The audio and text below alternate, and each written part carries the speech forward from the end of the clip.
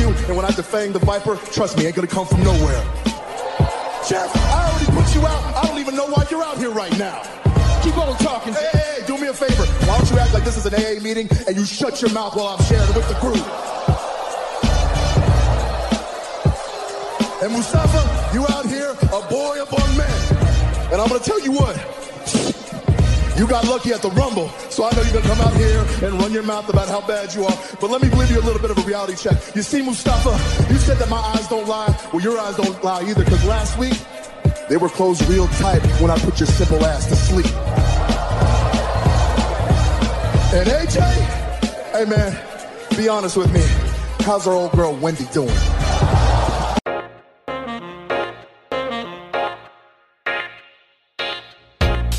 All right, welcome back to the Clark Street Wrestling Podcast. It's me, Hafiz, and with me, as always, is Devin. Devin, how you doing this evening, I should say? I almost said this morning. What's going on? I guess it's a long day at work, my friend. That has been. I'm doing good. I'm doing pretty good. I am excited to break down the events of Monday Night Raw and SmackDown and NXT, man. It's going to be an exciting night tonight. Definitely. It's been an interesting week of wrestling for sure, so I'm definitely excited to talk about everything that's been going on. Formatting-wise, the way we're going to split this up is we're kind of going to do a Road to SummerSlam roundup. So basically, the card for SummerSlam is pretty much set up, or at least taking shape. We're going to go one by one through the matchups so far and talk about how they've been doing with the buildup of these matchups that they got going on.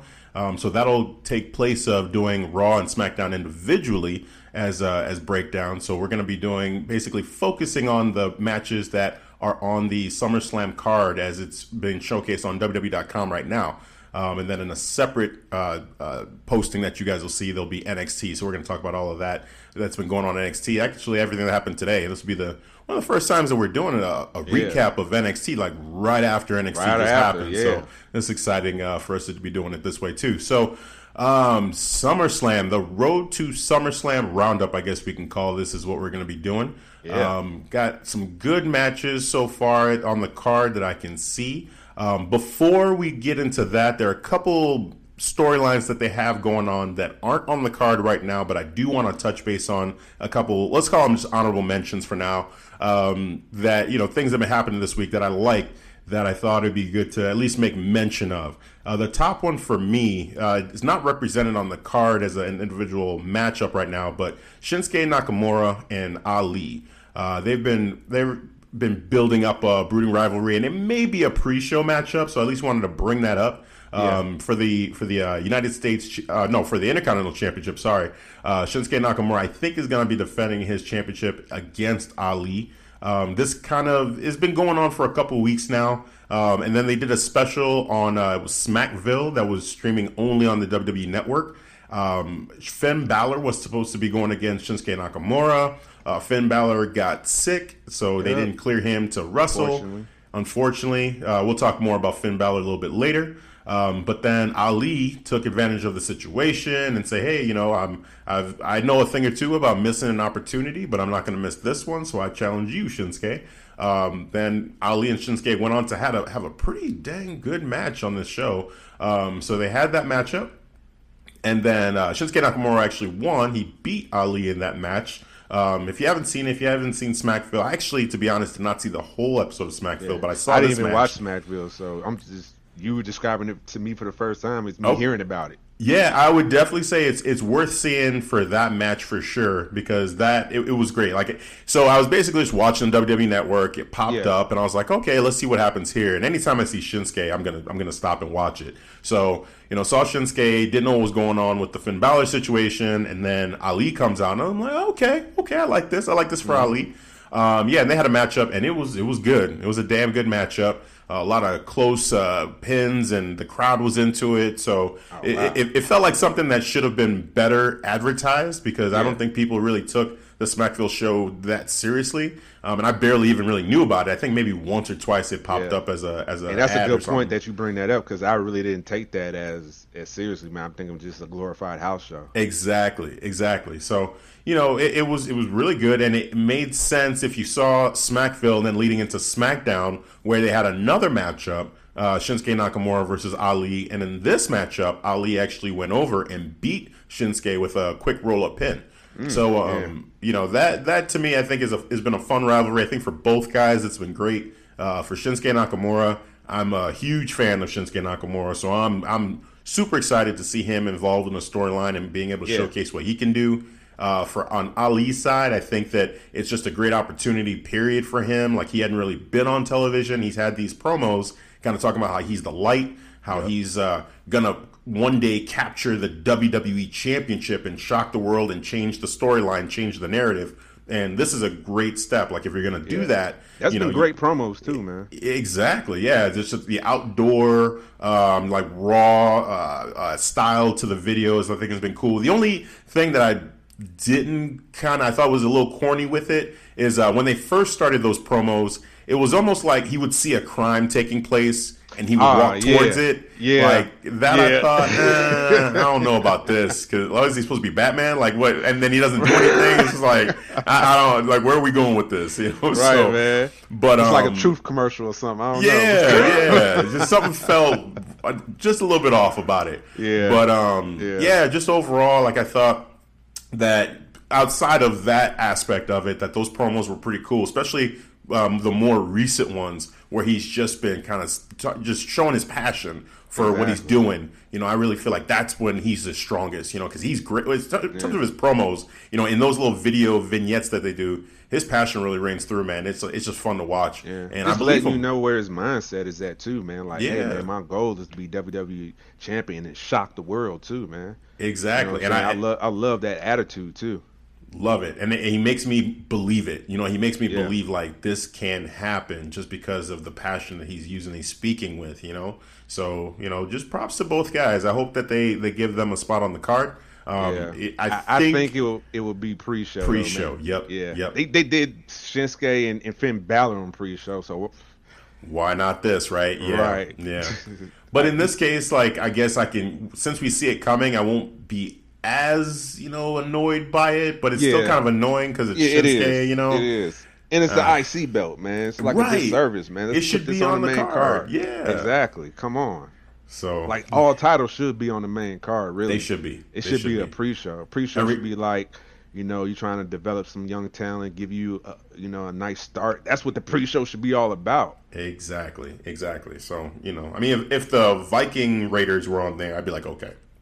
Like, I understand why they're there, because they haven't really fought anybody yet. They're still kind of developing them, trying to figure out, where they're going from here. So, putting the Viking Raiders on pre-show. Okay, I get it. But Shinsuke, who's the Intercontinental Champion, and then Ali, who, has been on the show for a while, and you're trying to build both of these guys, really. Like, I don't know if pre-show's not the best place to build them, because not everybody watches pre-show. People skip it, man. So we did. We skipped it for the Extreme Rules match. Totally missed Shinsuke versus Finn. Totally missed it. Saw the entire card. Had no idea it even happened. Exactly. On I my was way like, home. and then after the card, I was like, something feels off. Yep. I'm like, I feel like I missed something. Like, when and then I found out it was on the pre. I'm like, what? It's on the pre-show? The sad part is, I didn't even feel like something was missing. I literally just, I was oblivious completely. Oh, and I got a text message. I think we talked about this a little bit last week, but I got a text message from my brother, and he was saying, you won't believe it. They had Shinsuke Nakamura versus Finn Balor for the Intercontinental Championship on the pre-show. I said, what? So as soon as I got home, turned on the network, I was like, you're right. They put this on the pre-show. You kidding me? Sat down, watched the whole match. It was a great match, and it was. Just shocked. I was shocked that, I'm like, why is this match on the pre-show? Because that was a damn good match. So good. So, with this one, like I said, since that happened, I think we'll be more prepared for it this time. So I'll actually check out the pre-show just to be safe. But yeah, definitely want to see them be on the card one way or another, whether it's pre-show or on the main card. So another honorable mention too, before we get into the SummerSlam roundup we're gonna do, is the OC capturing the tag team titles on Raw. which beautiful thing. Man, well, we talked about them last week during the Raw reunion, saying it was a missed opportunity when they didn't, the club, the OC didn't go over when it came to, DX and the Click getting in the ring with them during the whole AJ Styles Seth Rollins matchup. Mm-hmm. We were both in agreement that would have been a great opportunity to have the OC just dominate all of those legendary groups in the ring to really put them over, because these are older guys. Like, they should be able to whoop all of them. That's their mainstay now. Like, we're the only club that matters. Yeah. You know what I'm saying? So to be able to do that, and realistically speaking, I mean, the numbers game, you've got like 7 guys or whatever in the ring. So versus but hold on. You said you made a point. Realistically, okay. Yeah. They got the numbers, but how old are these guys? That's what I'm saying. That's what I'm saying. Like, I'm getting to that point, because I know on one hand you would say the numbers game, but then all these guys are like 50. Yeah. So you're taking 3 guys in their prime. The best in shape person is Triple H. And we know, like, come on, man. Like, you put AJ Styles versus Triple H today, and AJ Styles is gonna kill him. Like, it's just gonna run circles around in this. Exactly. Dude. You know what I'm saying? So Luke Gallows, just doing work. It would be entirely believable to say that these 3 in their prime guys would be able to beat, Scott Hall, who can barely walk, Kevin Nash, who will tear his ACL just by trying to get into the turnbuckle. Road Dogg hadn't done anything for years. X-Pac hadn't done, all these dudes. The only guy would be Seth Rollins, and they had just beat down Seth Rollins. Exactly. So, man. So Michael Cole and Corey could sell it. Like, man, you just got to understand, these guys are out of their prime. Right. And they could sell that idea. I'm like, yeah, man, this is the reason why the numbers game didn't work. And they were coming out in waves, So at first it was DX, so it was Shawn and Triple H that came out. Okay, so the club just beats down all 3 of them. Then you could say, well, let's have Road Dogg and X-Pac, the rest of DX, come out. Billy Gunn wasn't there on the show. Mm-hmm. So Road Dogg and X-Pac come out. So those 2 guys are definitely not doing anything against the club. So then you got Kevin Nash and Scott Hall, the last 2 members, come out too. Oh, those are the worst guys to even try to do anything to these dudes. They're the oldest ones there. They're the visibly you can see they just can barely even walk around, especially let alone wrestle. Scott Hall. Yeah. Like DDP's plan, he's got him on. I forget what it's called. DDPY is the system. They don't call it yoga. They call it DDPY. Well, he doesn't call it yoga. I heard on another podcast that he's a big thing with that. He doesn't call it yoga at all. He just says DDPY. So I'll respect that. I'll get into that a little bit too, because I got a special thing for that with AEW. But those guys, no way. Scott Hall, Kevin Nash, they wouldn't have a chance. So there was a way to make that work for sure. But this week, I feel like they made up for it by giving them the tag team titles. They went over. They beat the Revival and the Usos. Damn good triple threat. It was an amazing triple threat match. I thought, they did a great job. I marked out definitely when those guys won. I was real excited to see Carl Anderson, Luke Gallows grab the gold, and I felt like, yes, this is what was needed in this moment. Definitely happy about that. They're not represented on the card currently. There might be a matchup between Gallows and Anderson versus the Usos. I feel like that is being teased a little bit by what happened towards the end of Raw. That would make sense. Yeah. So we'll see what happens there. But I'm just happy that those guys have the titles, and hopefully they get a decent reign, something similar to what the Revival got at worst case scenario. Best case scenario, it goes to like Survivor Series, and then maybe we can see like the club versus the New Day or something. That was an idea floated to me by a friend of mine where he's like, it's Survivor Series. That'd be a great matchup to have the 2 factions that they have go against each other. And since they have all the gold, technically, they don't have the Universal Championship, but the United States Champion and the WWE Champion facing off with their 2 factions against each other at Survivor Series in Chicago would be amazing. So, and I agree with that. It's kind of, I feel like it won't happen because, again, they do like to put the Universal Champion against the WWE Champion. Yeah, and I do like that a lot. I do. So, we'll see. But there's something to the idea of having these 2 factions go against each other. And they almost did it. It sounded like they were almost going to do it on SmackDown, too, because that card changed a couple times Vince McMahon had like a last minute, we need to rewrite the whole thing kind of moment, at least if rumors are to be believed. They rewrote it and changed the whole card. And I think that was one of the matches that were mentioned that they may do, but they turned it into AJ versus Kofi Kingston instead of having the two factions go against each other. But, all that said, Luke Gallows, Carl Anderson, congratulations. I hope you get a great reign. Yeah. Most definitely, man. I felt they was vindicated, man. You know what I'm saying? Carl Anderson, Luke Gallows, how they just grabbed the titles, ran out of the ring, celebrating. AJ Styles back there and just having a good old ball, just having champagne, just celebrate. It was a good sight, man. You know what I'm saying? I wonder if he actually meant for the shit, because he couldn't pop the champagne. He's like trying to undo it. He's like getting ready. He stood up on the table, and even just to backtrack a little bit, he sets up this table with like all of these like assorted foods and everything. He's getting everything all nice and neat, whatever. He's getting interviewed in the back. I think it was Kayla who was interviewing him. It was Kayla. And then, after setting up this table all pristine and nice, full of food, Gallows and Anderson come back there. They're all celebrating. AJ jumps up and steps on the table and stands on all the food, messing up the entire platter he just made because he was so excited. He grabbed the champagne. He's trying to pop the champagne. And he couldn't get it open. So he's like, forget it. And then they just all hug each other and they're all going nuts, man. I think that was ad-lib, man. I don't think that was planned. I think he ad-lib, which was smart on him, man. But it was funny. It was almost funnier that way. It was because, that's just AJ Styles. He's always just amped up, man. Either he's amped up happy or amped up just pissed off. Yes. So it's just either or, and that's what you love about him, man. So he makes it believable. Yeah. So him just seeing, the OC celebrating backstage, it was a thing of beauty, man. Now they got all the gold. Yep. You know what I'm saying? Minus the Universal title, but still, U.S. title. I'm pretty sure he can make it prestigious too, man. Yep. I agree, man. I agree. I just enjoyed that so much. So I'm real happy for those guys, definitely. Now, a couple other guys that aren't going to be represented, and this will be probably one of the lower points of the podcast for me and you at least, because these are two dudes that, we talk about all the time, and it seems like we don't have many positives to say around how they've been handled. But Samoa Joe, Drew McIntyre, not on the card. I don't even know, man. We'll call this a little bit lost in the shuffle, or I don't know. You think? Let's think about this. Mm-hmm. Let's just think about this before you think Drew is not going to be on the card at all. I think Drew is going to be there during the Shane Kevin Owens match, but he's not going to have a match, and that's the problem.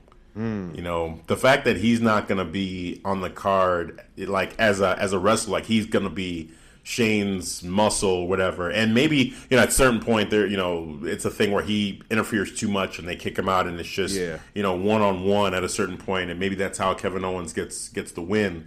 Like this is bad, and he was on Raw. He was a part of. So backstage there was a little bit of a scuffle that was happening. It was like chaos, basically, is how Raw ended, and it was Samoa Joe and the OC, but not with AJ. It was Luke Gallows and Carl Anderson back there fighting against the Usos and Roman, and that fight kind of leaked back into the main area, and Drew McIntyre came out of nowhere and started attacking Roman Reigns.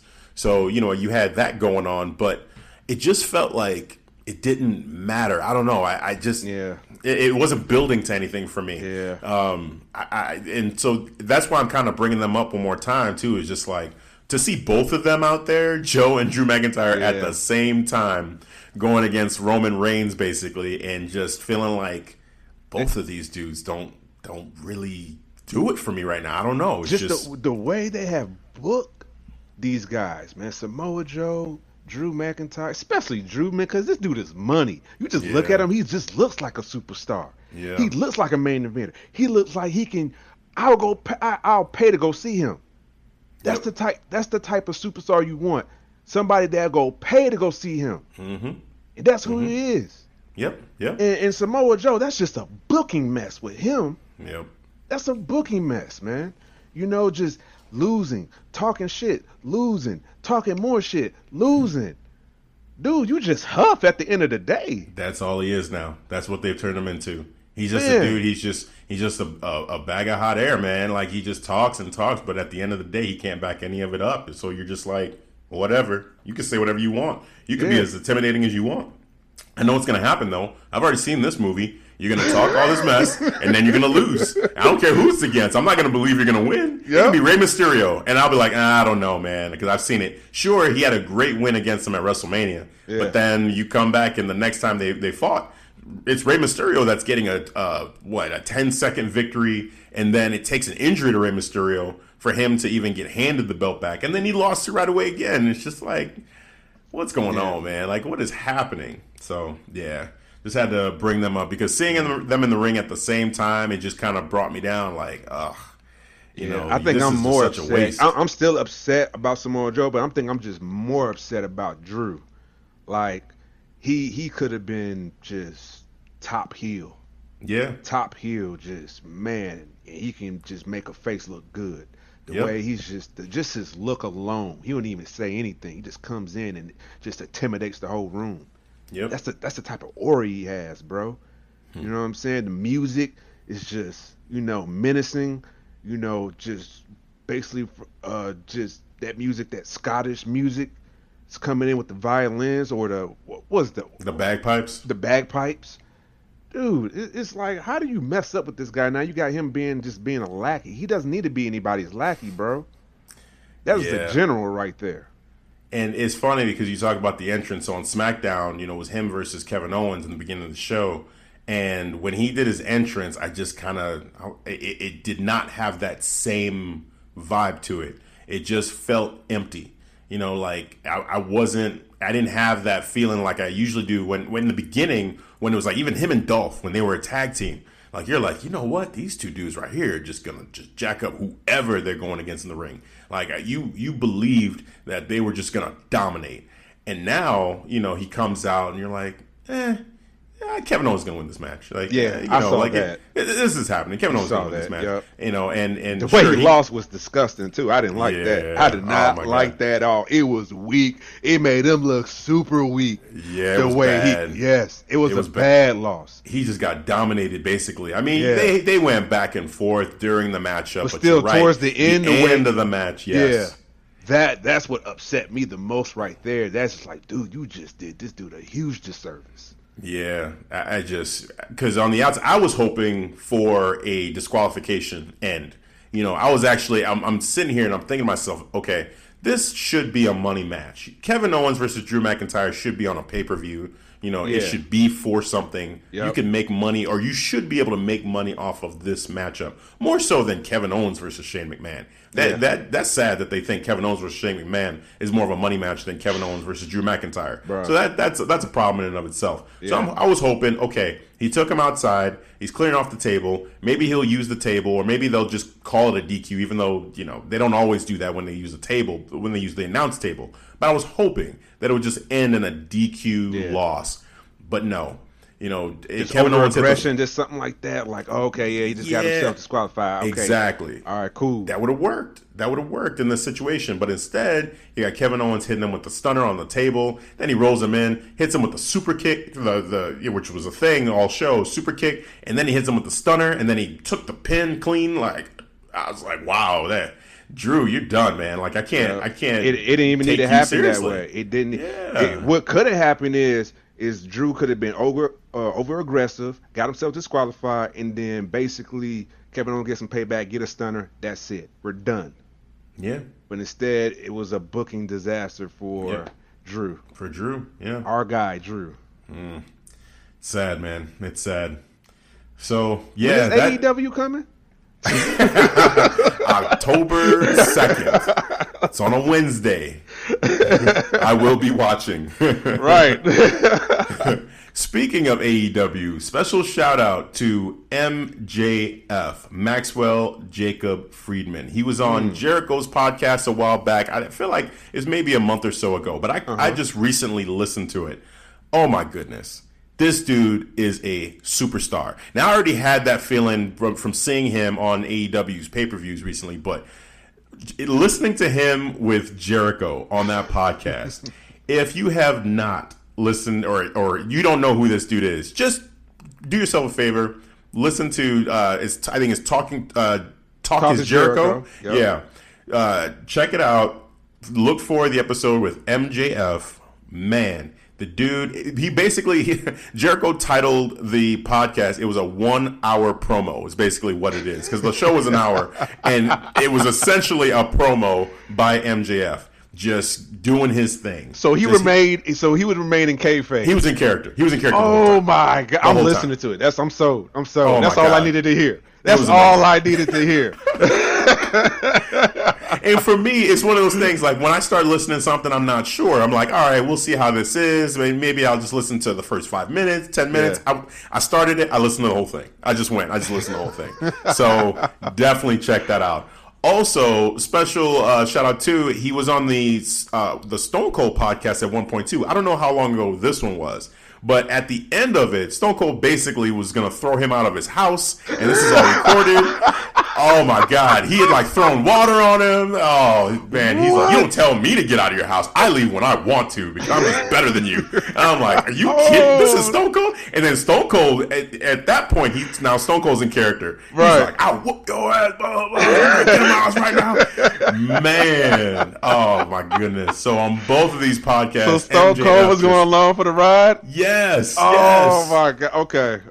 It's over. Like MJF he's the future. He really is the future, man. This dude is great. He's great on the mic, great character. Just overall, he's got it. He's got it. He literally has that's what I'm talking about, man. That's how you make a name for yourself, man. Yes. Like, you know what, man? I'm just going to remain in character the whole time. I'm just going to pull a Heath Ledger.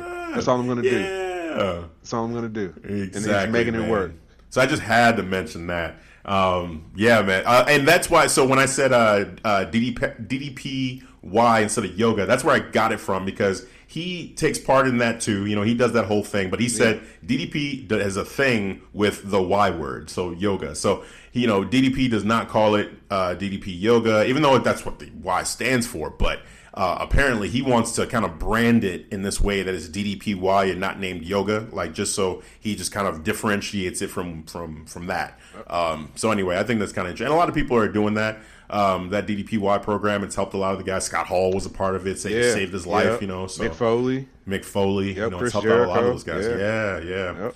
So another kind of small notice too is Hawkins, and MJF was trained by Hawkins. So just a shout out to him too. Wow, like I was amazed. Yeah, Kurt Hawkins. Kurt Hawkins faced the facts. He faced the facts. Yep, he went to Kurt Hawkins' wrestling school. Wow. The joke was Jericho asked him. He was like, "What did he say?" He said something about like, "When did Hawkins realize you were ready?" Or when did you? No, he asked MJF. So when did you realize you had surpassed Kurt Hawkins? He said about 10 seconds in, I surpassed him. And Kurt Hawkins just kind of realizes, he's like, okay, this guy's, he's better than me. So, you know, I'm just gonna keep helping him out or whatever. Wow. But, you know, he's actually better than me now. Yeah. Wow. Man. Dude, yeah, it's great. It was a great listen. That's an arrogant ass answer, but I love it. You know, but it fits him, dude. It does. Just what it is. In about 10 seconds. Yeah. I surpassed him about 10 seconds. I just mastered his entire training school or whatever in 10 seconds. You know, it wasn't no big deal. Oh, wow. Yeah. So, man, another reason to watch AEW when it comes on in the fall, man. October 2nd, definitely check that out. All right. I got something to listen to tomorrow when I work. Yes. Do it, man. It's great. It's a great listen. Maybe we'll discuss it on our podcast, man. We could break it down. I'm definitely down for that, for sure. We could. For sure. Most definitely. Cool. Let's get into the SummerSlam roundup. Basically, we're going to use the SummerSlam card to talk about what's been going on this week in Raw and SmackDown, and kind of talk about the build in general for these matchups and see how we feel about the SummerSlam card so far. So, working our way using what they have so far on WWE.com, we've got, well, man, you know, I was going to start with Trish and Charlotte, but I think we should talk about The Miz and Dolph, because that one kind of caught my eye. Let's go there. Yeah. Let's just get that out the way. Yeah, let's just do that. Yeah. So we talked about, after last week, how, you know, Dolph Ziggler's whole thing on Miz TV, it was Shawn Michaels that was the guest. Yeah. But Dolph Ziggler came out, and Dolph and Shawn being in the same place at the same time, kind of highlighting, putting a spotlight on the fact that Dolph Ziggler has been basically a carbon copy, a low rent version of Shawn Michaels was highlighted, and then Dolph Ziggler hit Shawn Michaels with the super kick. It was like, man, it would be, they didn't mean to do it. These were your words. They didn't mean to build this one up, but what seemed to get built up was a Dolph Ziggler versus Shawn Michaels matchup. Yes. Now, we understand Shawn Michaels. I mean, we talked about it a little bit earlier when we were talking about the OC. Like, guys probably pushing 50, maybe close, higher than that a little bit. I don't know. Yeah, but around that age. But at the same time, though, I feel like, I mean, Shawn did have a match. He wrestled in Saudi.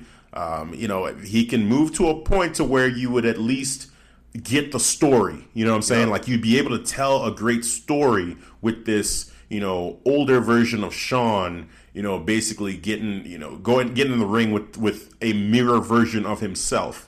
And just to kind of put Dolph over, because Dolph really seemed like it was over. Like, it's no one really cares about seeing Dolph. So to have this, almost like it's kind of a lighter version of the Shawn Michaels Ric Flair thing when Shawn put down Ric Flair and basically had retired him. Mm-hmm. But to have Dolph Ziggler be in the ring with his idol, with the person that he looked up to the person who he stole his whole shtick from. We both thought would have been just a great idea. And what we really hoped, what we said we did not want to see at this point was Dolph Ziggler versus The Miz, because there was just no interest in it.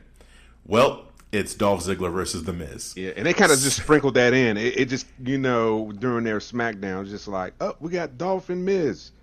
I'm like, what? Okay.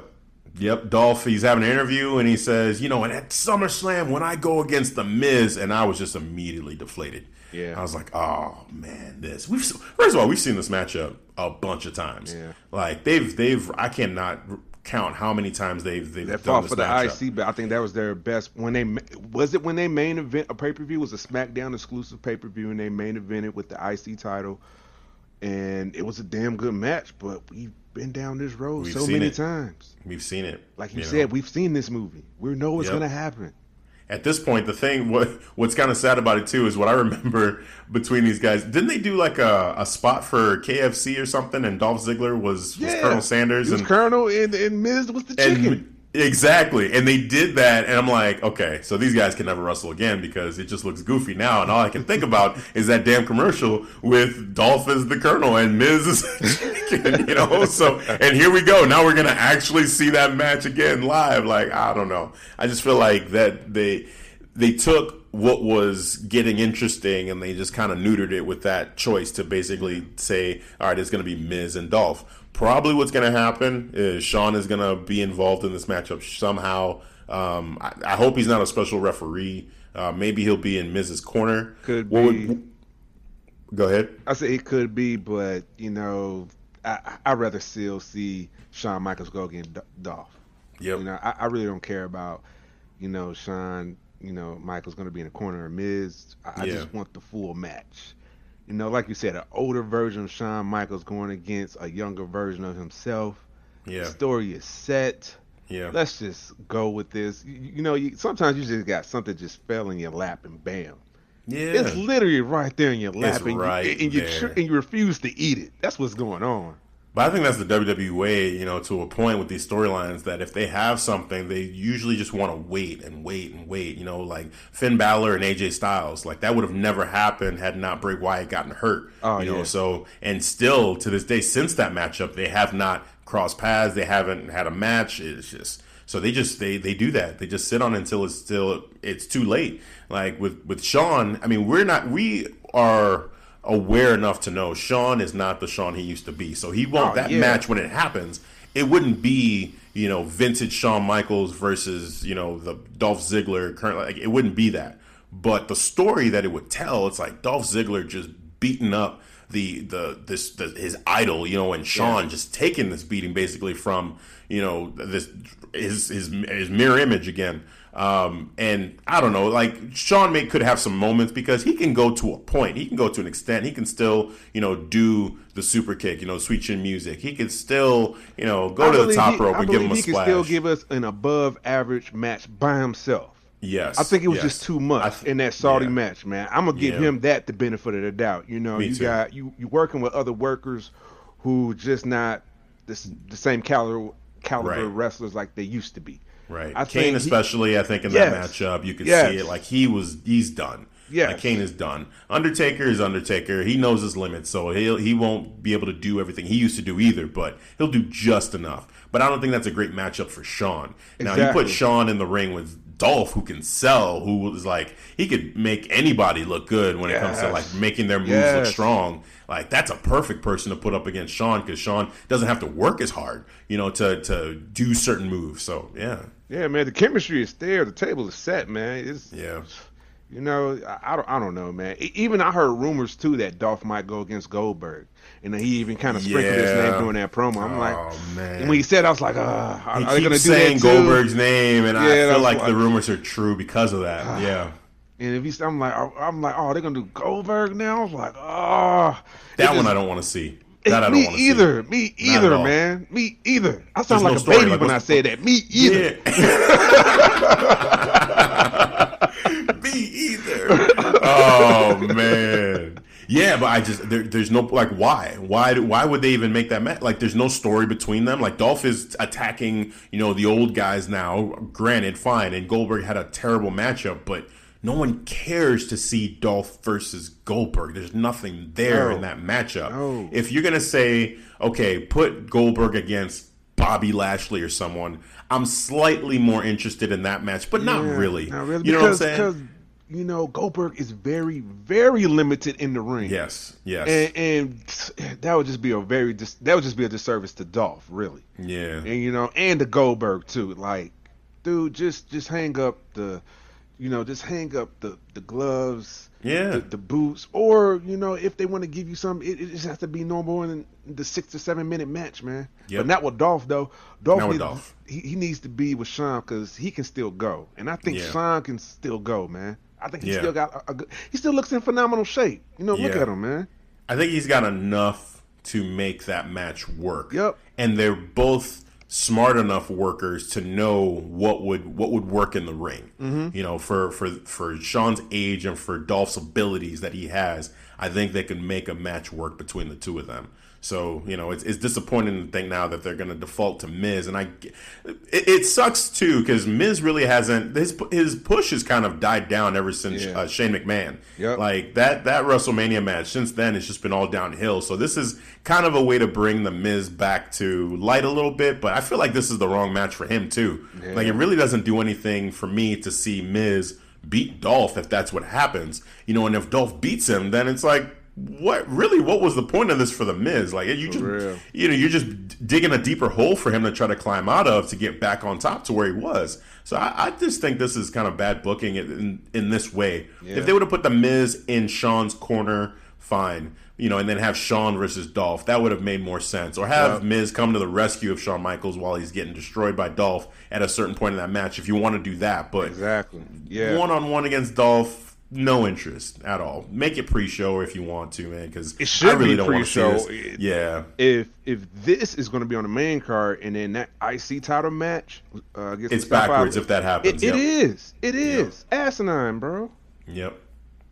So, yeah, I think we could cap it with that. You know, I'm hoping it's pre-show. That way we don't really have to worry too much about it taking up, you know, much time on the main card. But, you know, we'll see. We'll see what goes on from there. All right, well, on SmackDown, this Trish Stratus versus Charlotte Flair matchup got made. Charlotte Flair came out. Actually, Trish Stratus was a guest on the King's Court with Jerry the King Lawler, which it was cool to see Jerry the King Lawler.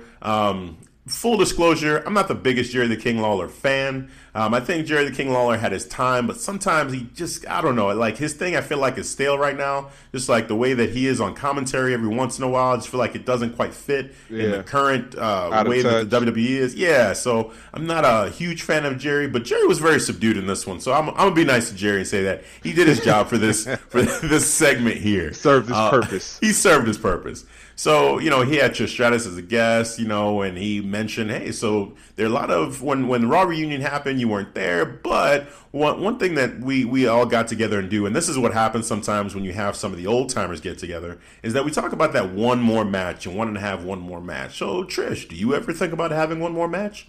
And before she could even answer, Charlotte Flair's music hits, and there were already rumors about this potentially happening with Charlotte. We talked about it last Trish week on the podcast. Exactly. So, she comes out and she challenges Trish Stratus, and Trish, she hesitates. She's not wanting to say anything, and Charlotte Flair basically is like, well, okay, you don't want to say anything? Then get the hell out of my ring and go change some diapers. And I'm like, damn, okay, well, at this point, you got to say something now. Yeah. So, Trish Stratus finally accepts, and Trish Stratus just in the ring, face-to-face with Charlotte Flair. I'll be honest, it's not the matchup that I thought that I wanted, but when I saw them face-to-face, I'm like, yeah, I do want this match. I want to see this matchup and see how it goes. I feel like Trish Stratus had a perfect, and you know what this feels like to me a little bit? What's that? It feels like when Jordan came back with the Wizards. Ah, right? Okay. It feels like that a little bit because Jordan went out on top with the Bulls, hitting the game-winning shot basically against the Utah Jazz. That's how you leave your mark, man, on top. On top, he had the hand in the air raised. You got the posters, just everything, just the iconic moment. He's holding. Then at the end of the game, he's holding up the 6. It was perfect. For Trish Stratus, she had a women's championship matchup. I forget who she went against, but her last match was in Canada. I think it was in Toronto even. And it was for the women's championship, and she won the women's championship and went out on top that way as the women's champion. Perfect. I think it was the Divas Championship at that time. I'm not sure. But, she won the women's championship in her home country and just was able to just leave on top. And now we have her coming back, and she's going against Charlotte. And I'm sure because we've seen her in the Women's Rumble, and then she was in a tag team matchup with Lita at Evolution, I believe it was. Evolution. So we've seen her a little bit here and there, but this one feels like, okay, now are they going to tarnish the legacy of Trish Stratus a little bit by having her get beat by Charlotte Flair and then going out that way, like that being her last match?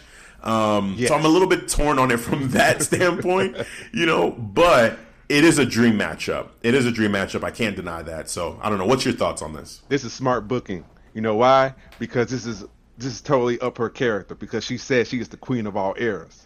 So this is going to prove her point right here. Step one. Oh, here, don't get me wrong. For Charlotte, this is perfect. Yeah. This is exactly what Charlotte Flair would do. Yeah. It makes sense. I just think for Trish, it's like for her legacy, for the way that she will be remembered.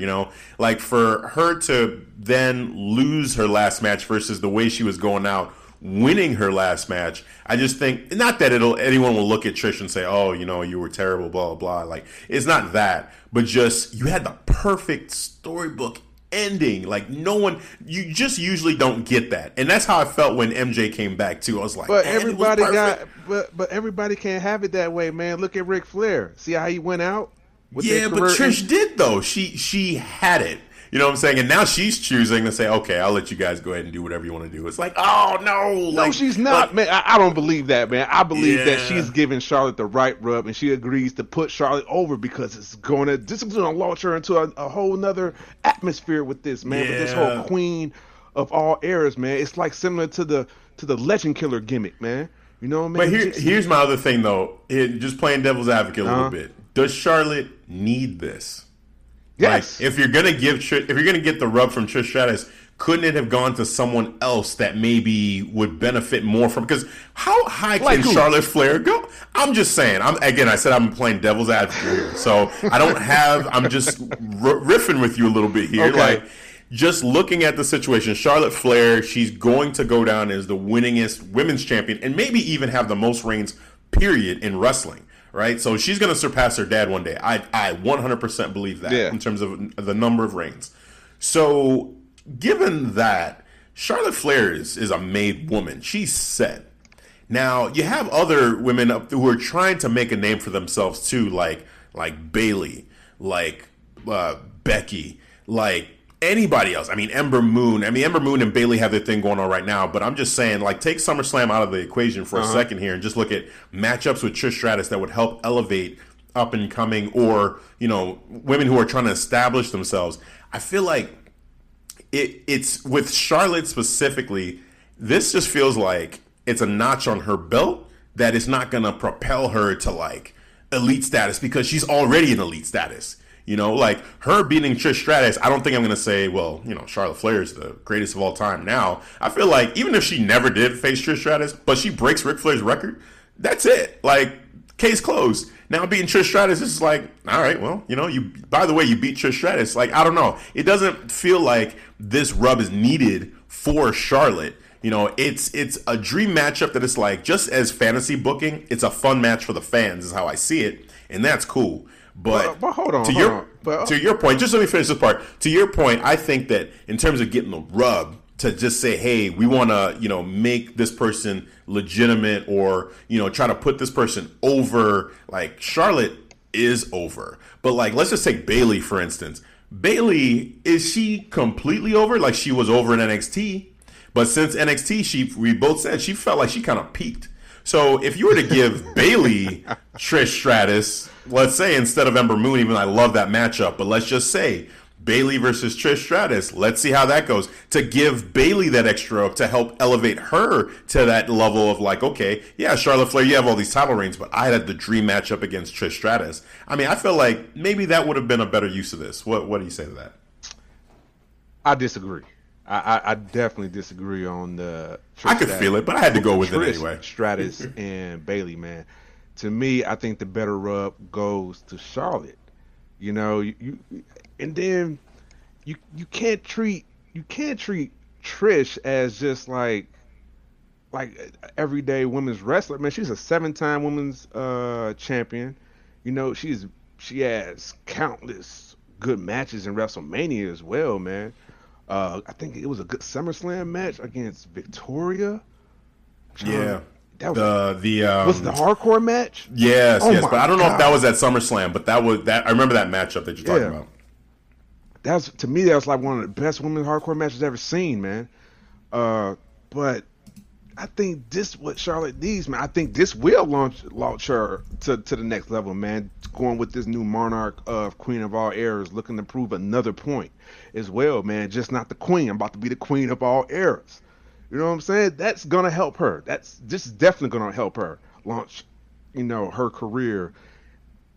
And I don't think she's gonna. I don't think she has even reached her peak yet. I think she has still more room to grow for Charlotte, man.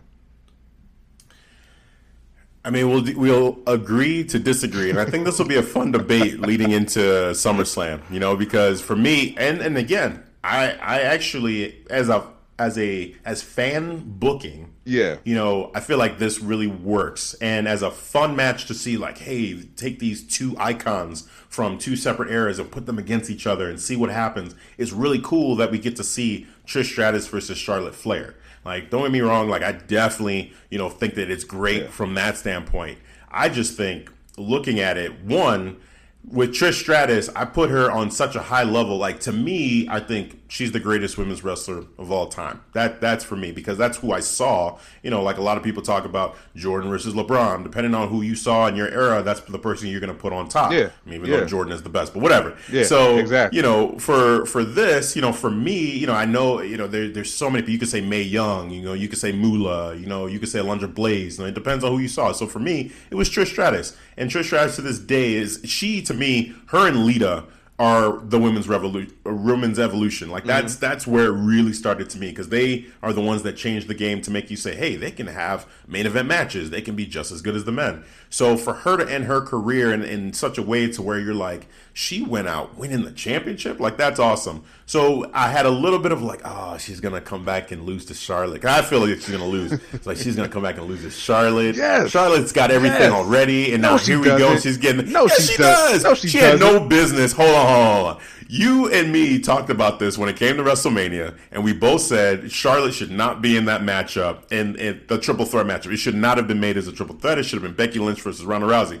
But of course, she's Charlotte Flair, so she gets into that matchup. And that was probably the plan beforehand, was to have Charlotte and Ronda versus even Becky be in the matchup. So Charlotte was going to be the one to get the Ronda Rousey match, and now she's getting the Trish Stratus match. Like, I just feel like, and she I guess part of my point too is that Charlotte is already in that elite status. Like, she's already great. Like, I mean, I don't see how much higher I can view Charlotte. To me, the problem is you don't want to see reality because you just want to see just Trish Stratus just be and just leave it all on top. Well, I think that's what it is. That's man. True. That is but true. Everybody I think has that fallen, would be cool. You know what I'm saying? The Rock, Stone Cold. Everybody's got to have their day. Absolutely. You're not wrong in that's part of it for me. It's like, man, it'd be cool for Trish Stratus to have just ended her career in that way. But also, I would say this though: if she is gonna come back, and if she is gonna give somebody the rub, then does it have to be somebody who's to me personally, is already made? She's already set. She's already ascended to this elite. It's one point. other person I will mention. It wouldn't be Bayley. It would just be Sasha Banks. That's what. Okay, so that's what. And I will leave it at that. Yes. All right. Yes. Sasha Banks or Charlotte. Okay, but Sasha Banks ain't here. Yes, and that's why I didn't bring her up. That's why I didn't want to bring her up. You should have brought it up, man. Go ahead and be real with me. Well, because Sasha, for me, I feel like this kind of goes along with her not being there and feeling like certain things didn't happen. I feel like they were building Trish and Sasha subtly in the Royal Rumble. They had that moment, right? And so I'm like, ooh, okay, because they had the like face off, and Sasha had mocked her like little pose and stuff, and it was like cool. I was like, this is it. This is the one. This is the matchup that if Trish Stratus is going to come back, this is the one I want to see. But Sasha's not there right now, so I can understand why. And SummerSlam is in Toronto, so the timing and everything, like, I get it for why Sasha's not there. So I can't be mad right now about it not being Trish versus Sasha. If this is the time Trish is going to be back, that's why. But, perfect world, absolutely, man. Like, Sasha Banks is really the person I feel like would have benefited from going against That was Trish. just a tease when we saw at the Royal Rumble. But it was great, man. It was a great tease. Everybody was saying this is awesome because of that singular moment right there. It's like everything just froze around. You just saw these two, just auras is clashing. Like, oh my God, it's like it'll be a passing of the torch right here. But I'm willing to have a Charlotte and Trish Stratus match. Yeah, I can feel like she don't need it. What about Becky versus Trish Stratus? Because Becky's like. Her popularity, there's still a lot of fans of Becky. You can still hear the cheers, but it's not like it was with Ronda Rousey. And then the way they're booking Becky too, man, they're kind of booking her like, I don't know, heelish at times. It's weird. Well, right how about now. this? We'll hold on to our thoughts on Becky for when we get into her matchup with Natalya. But I just throw that out there because I feel like, again, instead of Charlotte, giving someone else that rub from Trish Stratus that maybe could, that has room to catch up to even Charlotte. Like if you use that to help somebody else ascend to that level, I think that would have been a better use of Trish Stratus's last match. It's like Undertaker right now, like, giving Elias the rub, or Drew McIntyre the rub. Like, those guys could really stand to benefit from that. But Roman versus Undertaker, we saw that, and it's like, did Roman really even need that matchup? Because he's already the face of the company. So that's my only thought there. But we'll just agree to disagree a little bit on that, and we'll have plenty of time to talk about this a little bit more on future podcasts. I was wondering, when we was going to have our next debate. Felt like we were just overdue for one. Ever since that massive Adam Cole and Johnny Gargano. Oh man, yep. This isn't quite to that level. Oh no, for sure. Hey, no, it's not. we was both on 10 on that one. Yeah, 100%, man. That was something. That was one that for the ages for sure. Yeah, I would say to our listeners, if you ever want to hear a hot debate between us, go and listen back to the Johnny Gargano Adam Cole debate. It's probably one of our highest episodes to listen to for certain reasons because, we both were just on opposite ends of the spectrum, about one feeling into another. But in the end, we came to agree to disagree, That's just what it had to be. Yeah, That's just what it had to be. That was the only way we was going to see eye to eye. Oh man, well let's keep it rolling with the SummerSlam card here. So the United States Championship is going to be defended by AJ Styles versus Ricochet. This week on Raw, Ricochet won a gauntlet match, which it kind of felt predictable since Ricochet wasn't one of the first people. He was the last guy to be there.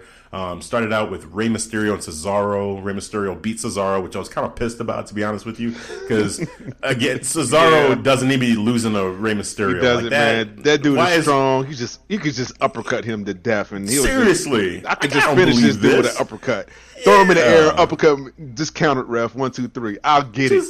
Exactly. It was just nonsense to me for Rey Mysterio to beat. I was so mad. I feel like I'm underselling how pissed off I was. You are. And I look, I have the utmost respect for Rey Mysterio and what he's done and the Cruiserweight division, all that. I feel like he should just go to 205 Live and help to try to elevate that group because, him beating guys like Cesaro right now, I feel like why? Like, why is Rey Mysterio doing, beating Samoa Joe, guys like that? It just doesn't make sense to me.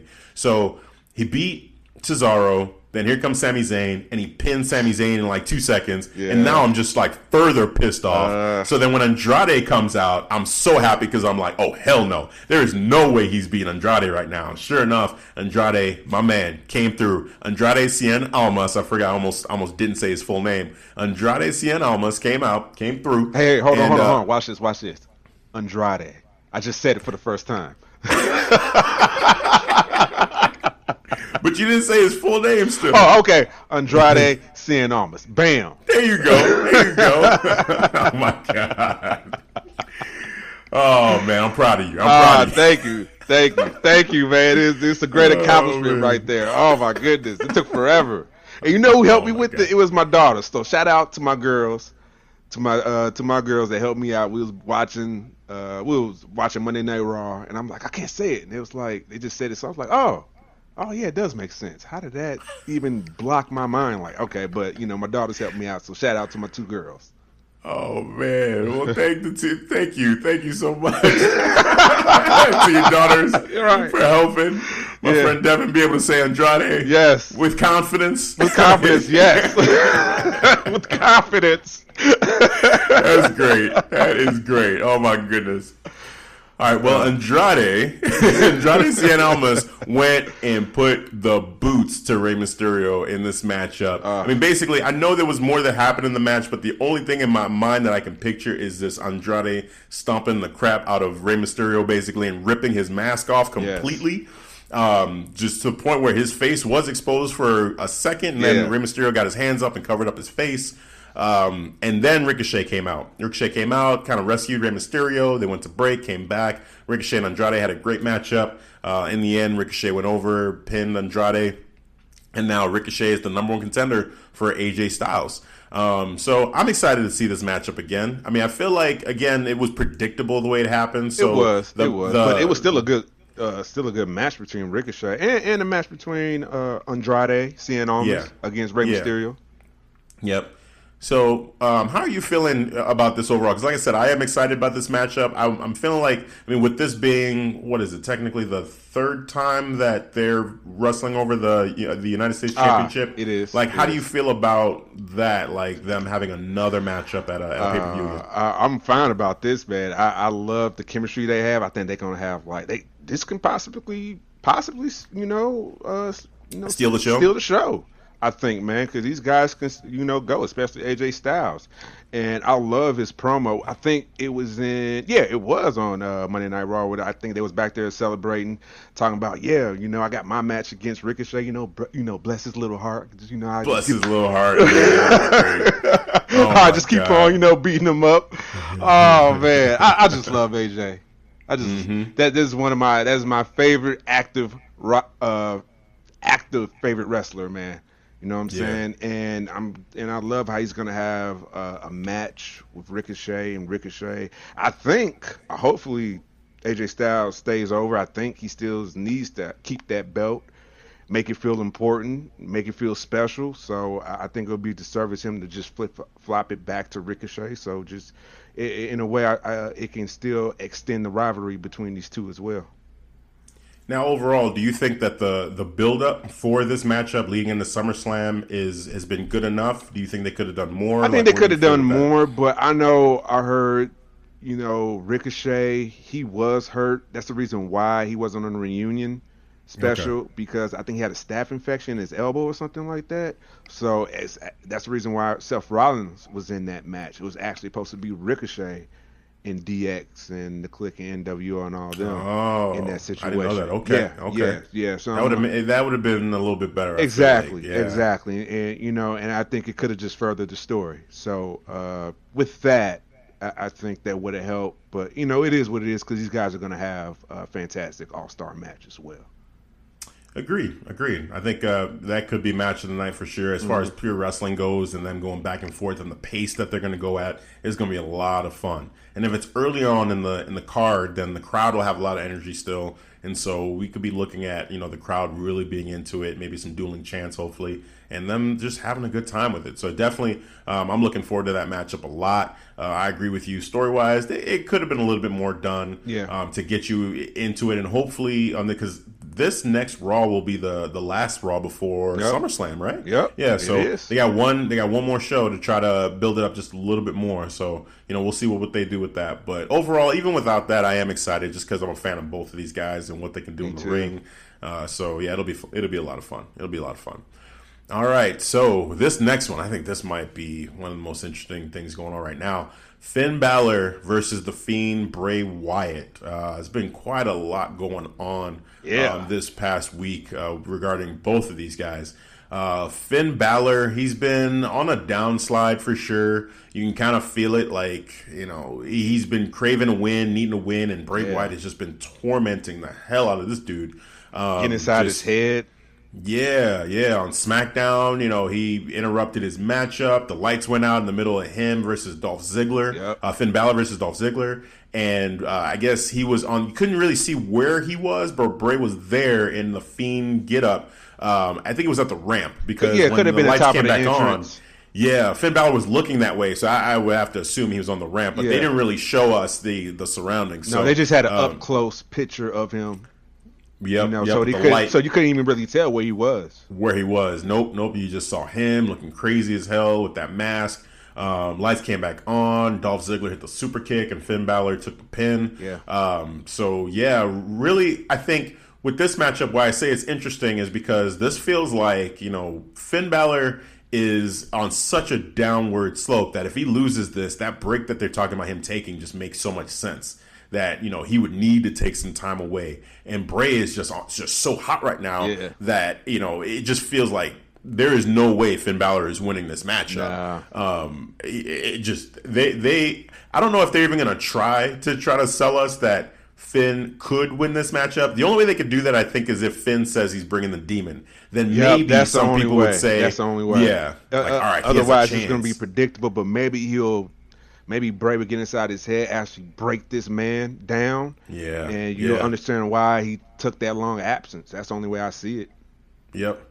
I feel like in my head right now, I'm picturing, I don't know, this, for comic book fans will probably appreciate this, but Batman and Bane. And how Bane broke Batman's back. And Batman was just gone, and he had to rebuild himself and come back stronger in order to finally take Bane down. Like, this feels similar to that. Now, people have mixed feelings on The Dark Knight Rises, and I totally don't blame you. It's not the best interpretation of that story, but essentially, I just love the idea of someone finally taking down the hero. At that point, like, usually the hero always finds a way to beat the villain, but this was one of the first times where one of the top heroes in comics history, Batman, was broken. Because Bane wanted to smoke, and he served his ass and gave him a monologue ass whooping. Oh, technicality. Yep.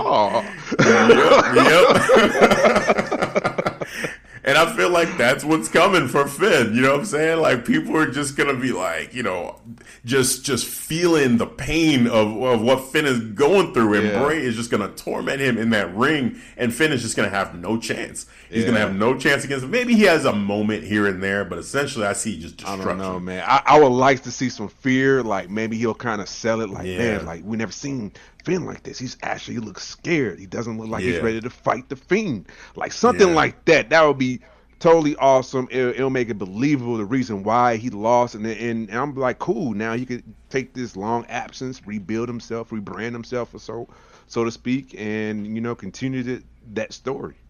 Yep. Yeah, man. I'm excited for Finn's return and maybe just re-energizing Finn basically, because I think he does need something. So this break, hopefully they come up with some good storyline to bring him back. Yep. Whether it's as a heel or as a face. I mean, we talked about a heel Finn would be awesome with the club. Like I would love that. Man. I think that'd be great.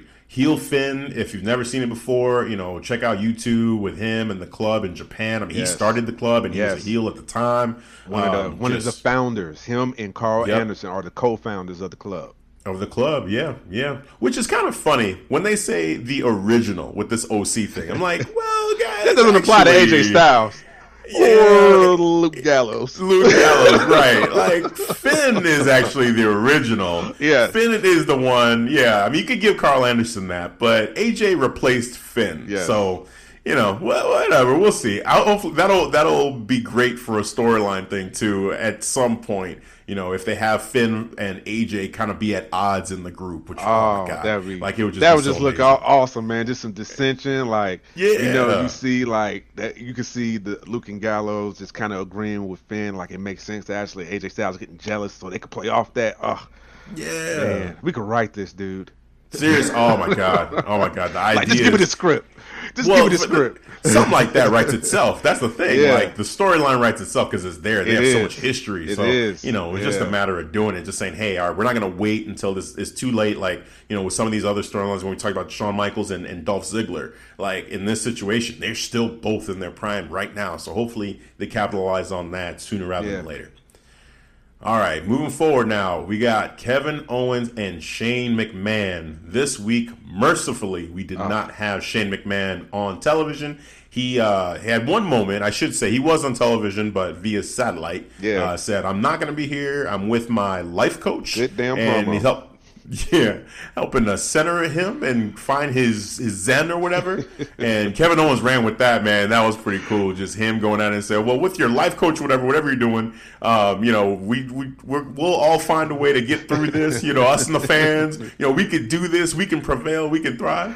So I don't know. I like Kevin Owens' opening promo, just kind of getting the fans kind of behind him more by going at Shane more and just face Kevin Owens. I did not years ago when he had first come into the WWE going against John Cena. I felt like, man, this is a great heel. Yeah, throughout that run, I'm like, man, this dude, he's a heel. Like I don't know if I could ever see him as a face, but here he's doing a damn good job as a face. Like he's just got it, man. I totally agree, man. I think the start of this show for SmackDown, it was awesome because we got the best news ever that Shane wasn't going to be there. So hats off to Eric Bischoff for writing that shit right away. He's like, I'm going to take care of this. I'm going to nip this in the bud, get it out. You're gonna do a promo, but VIA satellites. We don't even need you to be here. Here's the script. Say you're gonna be here because of your life coach, which was funny as well. You know what I'm saying? That's the reason why he said, he's not there because his life coach told him not to be there. Yeah. and I love, this Kevin Owens just going with it. I don't know if he had some fake tears in his eyes. It looked like a little bit. Yeah, he was just playing off the emotion because Shane kept saying, like, I know some people are going to be upset that I'm not there, and fans, of course, are booing that. So Kevin Owens plays off that. He's like, we'll all get through this. We will all find a way. I know it's hard, me. I feel the same way you do. It's going to be tough. Shane, don't worry. We'll hang in there. We'll get but through then he this. flipped it. Yeah. Yeah, he flipped it. He's like, when the one good thing that's going to come out of this is this show is going to be about the talent. It's not going to be about seeing your stupid face. And so I was like, all right, there we go. That's the truth right there. Oh, man. Yeah, so basically, I love how the way that was the first promo. And I was excited. I think I tweeted that as well. Like, that was Shane McMahon's best damn promo ever. bravo, because it was spit out quick. my coffee, man. His best promo ever. It was true because it was short, it was sweet, it was to the point, and you wasn't even there. You didn't have to be there. So best damn promo ever, Shane McMahon. Oh wow.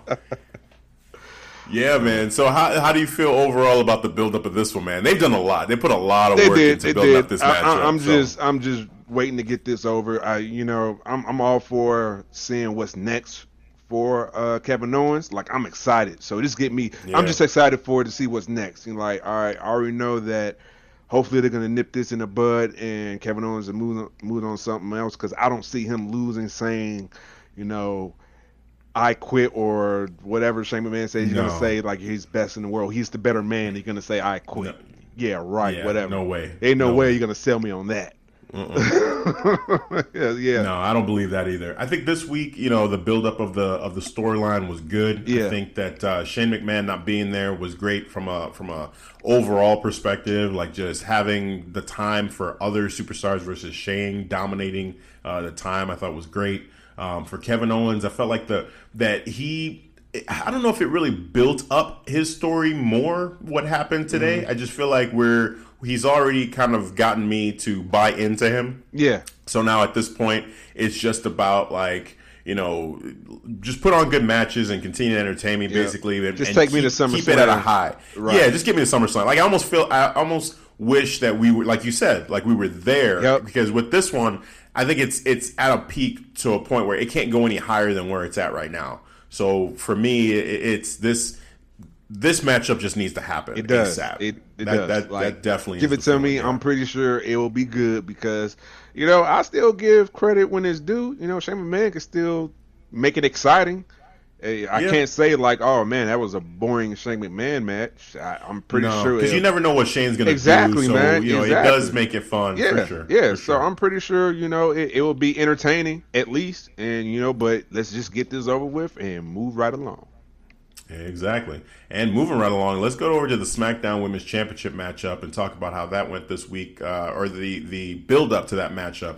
Bayley and Ember Moon. Also on SmackDown, Bayley, what was it, a tag team matchup that they had? Yep. It was Bayley and Ember versus Alexa Bliss and Nikki Cross. Yeah. Which I guess somewhat surprisingly, Ember Moon took a pin in this matchup. Alexa Bliss.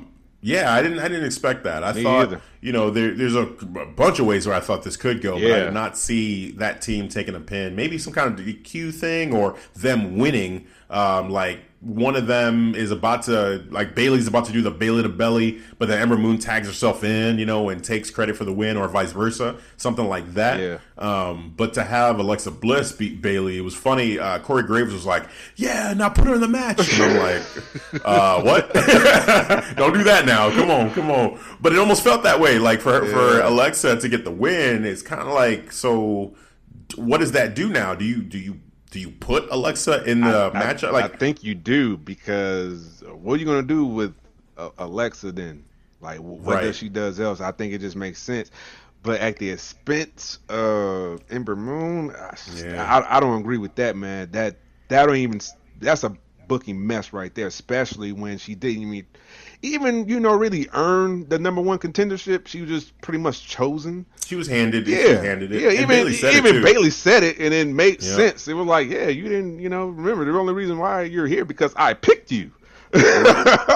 Right. So, and then for her to take a pin, they even make her even look super weak like that. So so it that didn't sit well with me, but it just makes sense for Alexa Bliss to go over.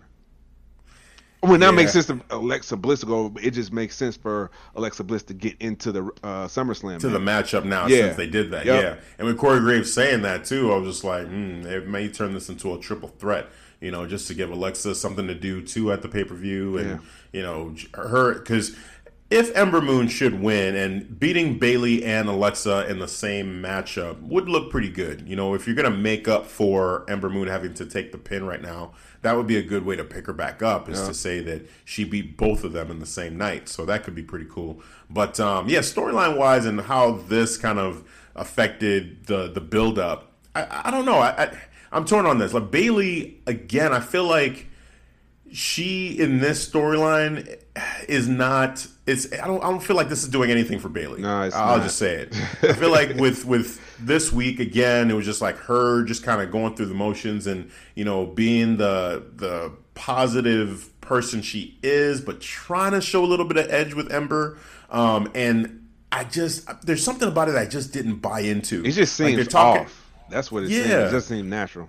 Like, she's trying to warn Ember Moon in the back, like, hey, if you pull that stuff again this week, like, you better watch out. And I'm like, I don't believe you. Like, I feel like Ember Moon would just smack, like, just do it again. Like, if you tried to do something that Ember Moon, like Bayley tried to teach Ember a lesson, I just felt like it wouldn't happen. The way she said it, you know, I didn't buy it. Yeah.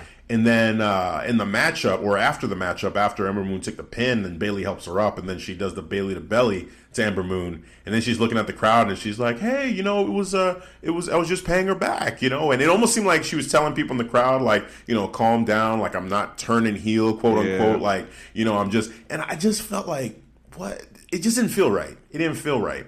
And I'm a fan of Bayley. Like, I like Bayley a lot, but this story, I was hoping, you know, being done with the Alexa Nikki Cross storyline and kind of being a third wheel in that storyline, in my opinion, you know, getting past that and going into this Ember Moon matchup, it would give her an opportunity to be in a real storyline where they're you know, helping to build up Bayley a little bit more too, and giving her a real solid storyline to sink her teeth into. And this just doesn't seem like it either, you know, from a storyline perspective. From a matchup perspective, I'm excited about it because we haven't seen it before, and it should be fun to watch Ember versus Bayley. But story-wise, this week definitely didn't do anything. Yeah, even the build was like kind of like, she was like, "I'm going to be the good champ. I'm going to pick." I'm like, "How about we just do a number one contendership match for it to find out, and then have Ember go over and just build from there?" But no, they went around this oddball way of trying to put a SummerSlam match together, and it really is not even working out for both of them really now, especially Ember or Bayley, man. You know, see, like last week I thought it benefited Ember, you know, like the storyline was helping to put her over because she did the eclipse to Charlotte and Bayley. Yeah, you know, like her taking on Charlotte, I thought definitely was elevating Ember. Because, again, I mean, I talked about the way I feel about Charlotte. I feel like she's there. She's, like, one of the elite ones already. Yeah. So for her to go against anybody, especially someone like Ember now, who hasn't really done much on the main roster yet, I thought that was huge. And then for Ember to basically go over Charlotte and Bayley in that moment, I'm like, okay, story-wise, I think this is helping Ember, you know, to look more solid, more like a true threat to Bayley's title. So I really liked that last week's build-up. This week, it just felt like it undid all of that. Because now she's taking this pin in this way that you're just like, well, if she could just get beaten like that, and then Bayley then does the Bayley to belly. Yeah. It's just like, all right, well, now we're back at square one, basically. Like, what was that? Like, you just got, it's like you just got this not double pin, but just got a double finisher. Like, man, okay, twice you got pin, beaten basically. Then you get for the okie doke from Bayley of all people, and just gave you a belly to belly. Like, Like what are we doing? But I will ask you this though, because this is what, like, it because of that, I kind of just pinpoint on something. Like, Nikki Cross and Alexa Bliss starting to build some nice chemistry, and I think this is building towards a face run for Alexa Bliss. Like, Nikki Cross is going to turn on her. That's what I see. Like, what do you see with that? That's interesting. I mean, I feel like it's still gonna be Alexa versus Nikki, but Alexa is the heel still, and Nikki is the face. Because, you know, Nikki is totally bought into Alexa, but I would prefer it this way. It kind of reminds me of The Miz and Shane. Mm-hmm. You know, like we were both seeing a turn coming, and you had talked about like it would be more interesting if Shane were to turn on the Miz, whereas by history usually it would have been Miz turning on Shane. Yeah. And same thing here. Like we've seen Alexa Bliss turn so many times on whoever she befriends, quote unquote. Yep. So the fresh take on it would be Nikki Cross turning and being a heel. And I like that. And I hope that is the case. It's one of those things I'll believe it when I see it. But for right now, I'm still kind of on the side of I think eventually it'll be Nikki Cross coming to her senses and seeing that Alexa's been using her all this time, and just doing that same old storyline. But I hope you're right, because I think that'd be more interesting. Yeah, man, my spider senses are tingling, man. Like something about that, like it would fit well with Nikki Cross' character too. Like I told you, it's like she could say, "I told you I wanted to play Lexi," so she's just been playing with her, man, the whole time. Like just getting to know her, just befriending her. You see how they starting to become close now. When we had this moment of bliss, they're sipping their coffee together now, and they even with that win, you see, I think Alexa Bliss kind of buying into it when they kind of walking off celebrating. She pointing to her and the Nikki and herself, saying like we both did this, we both got you, that we both got you, Ember Moon. So I'm kind of just pointing these sequences that's going on, like maybe this is added up to something. I like that. It's I guess you're adopting some of that 3D logic that you like to talk about. Yes, that 3D beast perspective, man. Like, I'm starting to pinpoint. I think I cracked the formula on that now. I like it. I feel like that would be way more interesting than them doing the same thing over and over again and having Alexa be, betray another friend, do what she did to Nia and Mickie James and all these people, so that would be the fresh take for sure. I guess the only thing with that is Alexa Bliss as a face. Like, I wonder how well that'll work, because she's a great heel and I think she's a good tweener. Yeah. But as a full blown face, I don't know. Like, I can't visualize that. I can't picture that right now. So I'm curious how they would do that. How they would play it. Her as a face. We talked about Kevin Owens earlier, and I had a hard time seeing that too. Yeah. So with Alexa, maybe she'll surprise and just be, because the only time I remember her as a face was in NXT when she was like completely positive and a completely different character, and it was borderline just cheerleader. She was really green at that time. We didn't really know much about her, and so it was easy to just kind of say, oh, look at this innocent person, blah, blah, blah. But with everything Alexa Bliss has done, she's well past being, an innocent, positive, right. Almost, Bayley is basically that, right? So for Alexa, it'll be interesting to see her as a face and what kind of character she'll adopt. I think it would be different, man, and it would just add another layer to her character too, like something you've never seen before. Like, and either it's a tweener or a face, I think it can naturally fit with her character. Yep. As I was saying that, I was like, that it interests me. That intrigues me. The fact that I'm not sure what that would look like. It would make me want to tune in to see, like, what does a face Alexa Bliss look like? Like, if it's SummerSlam, if Nikki turns, and I'll be like, man, what is Alexa going to do on Raw? Like, I want to see what this looks like. And her, having the fans behind her and, cheering her on, and her, just being on the other side of what she's usually on when she's the heel. So, I'm interested in that. For sure. All right. So we've gone through a lot of this, but we got some of the main storylines that have been going on. So Kofi Kingston, Randy Orton, which in my mind, I think that's my main event. Yes. I think that's my main event. It is. Same here as well. I got the chills during that promo for SmackDown, bro. Man, we'll talk about it, man. Talk about what you saw. I love every bit of that promo. The way they just kind of used that stupid for full circle was the thing of beauty. That was a masterpiece. It was perfect. Whoever, shout out to the editor who just did a Mozart on that thing. I got nothing bad to talk about it, man. Just all great things of that promo, man. Just getting in the mindset of the Viper, just letting you know, like, all right, let's talk about 2009. He's just going down his list of accolades. Like, I was already the IC champ, the, tag team champ. I main evented WrestleMania. I had matches with Undertaker. Like, just going down the list. And then, comparing it to Kofi, it's like, man, he was just learning different dance moves. He had a fake Jamaican accent. All I had to be was Randy Orton. I'm a third generational, superstar. That's all I had to be. It was just, man, just a thing of beauty. And for him just to say, now he wants to face me for the WWE title. Stupid. I was like, oh my God, dude. Just I just want to see the match now, bro. Let's just get to it. Right. If I could pay for this, I'll pay for this pay-per-view, man.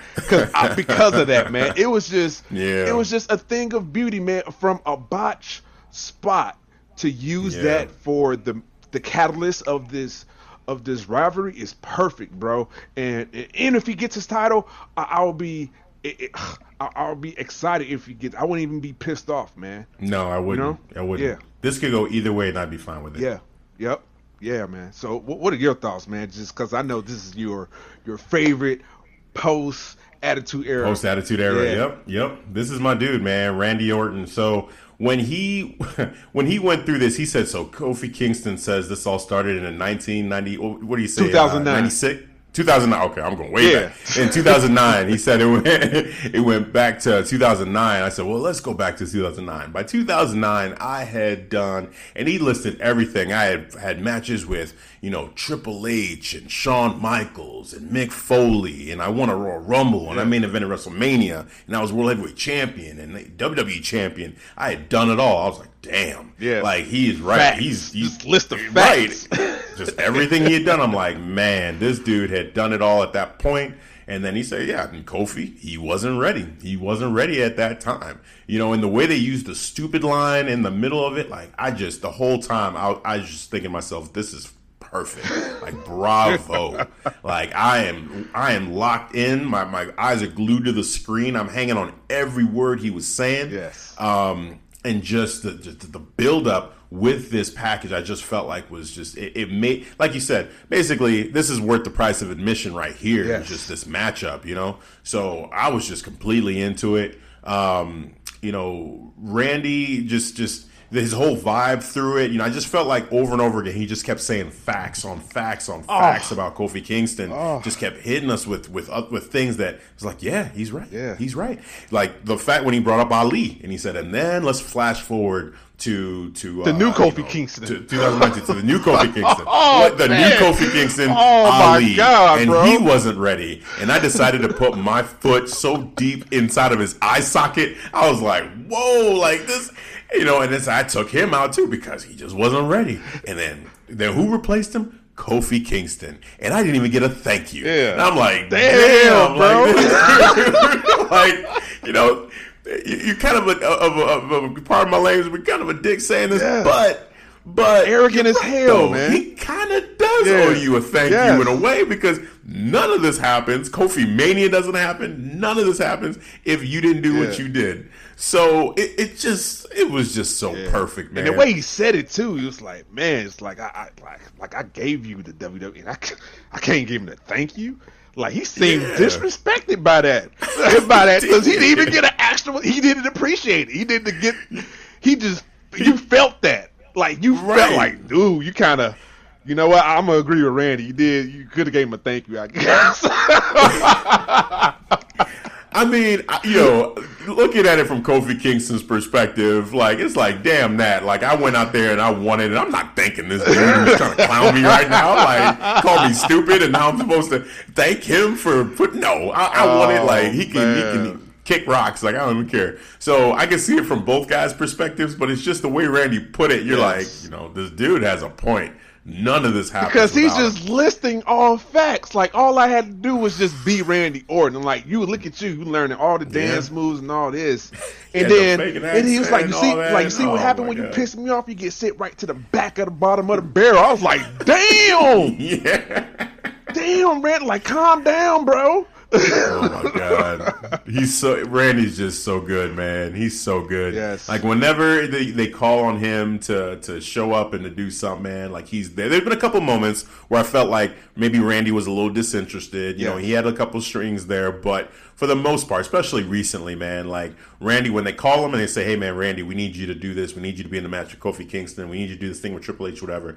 He finds a way. He doesn't with AJ Styles, for instance. His promo work has just gotten to the point where it's just on another level now. Yeah. Like, but in a very smooth and simple way. Like he could say a couple of words and he just got you saying, "What? What did he just say?" Yeah, man. He's that dude. Yep. So Randy's like, that all I dude. gotta do is just hit you with the most destructive move in sports. Three letters in wrestling. Sports Yeah. entertainment. Yeah. RK. I was Yeah. like, oh my God, bro. I was like, Yeah. man, yeah. But shout out to Kofi, man, because this is gonna play out well, man. The story is there. You feel the heat from both of these guys. You know, Yes. Kofi here to prove a point. Randy here just to prove his point, like to say you're not ready. You know, it's I can't wait for this, man. Like you said, this is our main event. This should be the main event for SummerSlam. This is the main like, event. When can we have the WWE title be a main event again?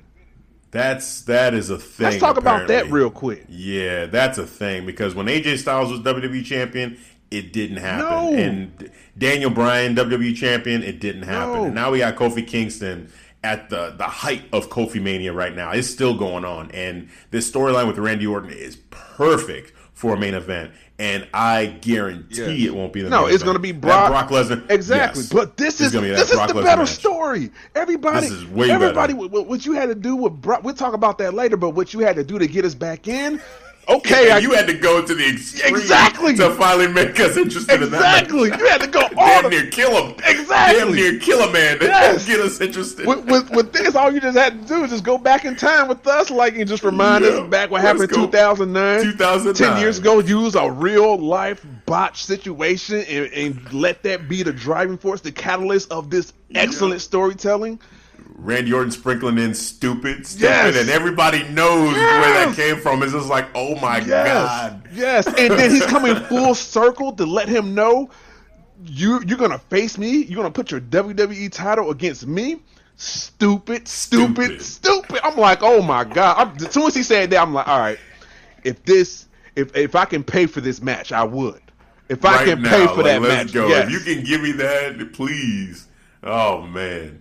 Yeah, dude, I cannot wait. I can't wait. Special mention too. This kind of was connected to this, but right after they showed that promo, they showed them in the back, like right before they go out to the ring, and the energy that Kofi and Big E and Xavier Woods had in the back. You know, I just loved it. Now they were getting ready to go against the OC. They really didn't talk about Randy Orton, but there was something about seeing them back there and just how they all were. And Big E, the way he just seamlessly went from, you know, talking about, you know, they were just talking in the back to then him doing his intro and seeing him do the intro, it had me hyped. Yep. Like, I almost wish they would do that every time. Yeah, man. Like, every this time guerrilla the New Day's style about to go format. out. Hell yeah. Yes. Show me them in the back. Like, have them have an interview in the back right before they're about to come out.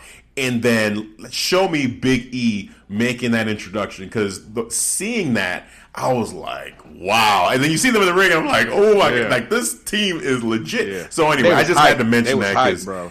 They were just, it was so good. It was so good. Yeah. So they're a great team. It was great energy. It was a good match and just too against Kofi great and matchup. AJ Styles. Yeah. Shout out to that finisher. Oh my God.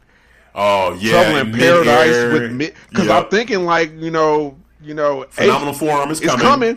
but he's in midair. caught him in and then midair. got caught. Trouble. I was like, oh my God, yes, 1, 2, 3, let's Timing go. was perfect. Yes. It was perfect. It was so great. It was so great. Yeah, everybody involved in that matchup was great. Just the whole thing was perfect. That would have been a much better way to end the show, but unfortunately, we should talk about Yes, this let's go because this ahead. isn't going to be on the card either. But Roman Reigns was going to announce who he was going to go against at SummerSlam, and he's on his way to go talk to Kayla, and they shot, it just looked terrible.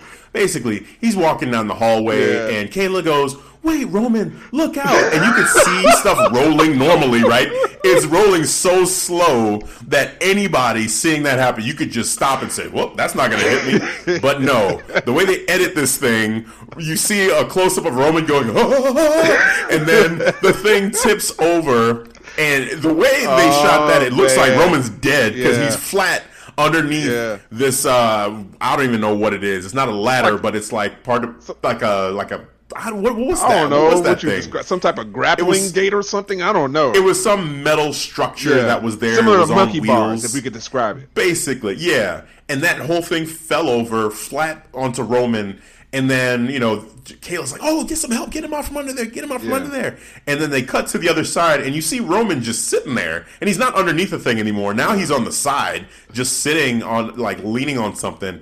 And he's like, oh, it didn't get me. It didn't get me. But the way they shot it at first, it looked like he's dead, basically. Yeah. And then they cut to this other shot, and he's just sitting on the side of it. Still tripping. Like, let's get him help. Let's get him help. I'm like, let's get him help. And I'm like, he's right there. He's not underneath. He's right. We can all see him. And they didn't quite show him on the side. So I'm like, did they botch that to where we weren't supposed to see him yet?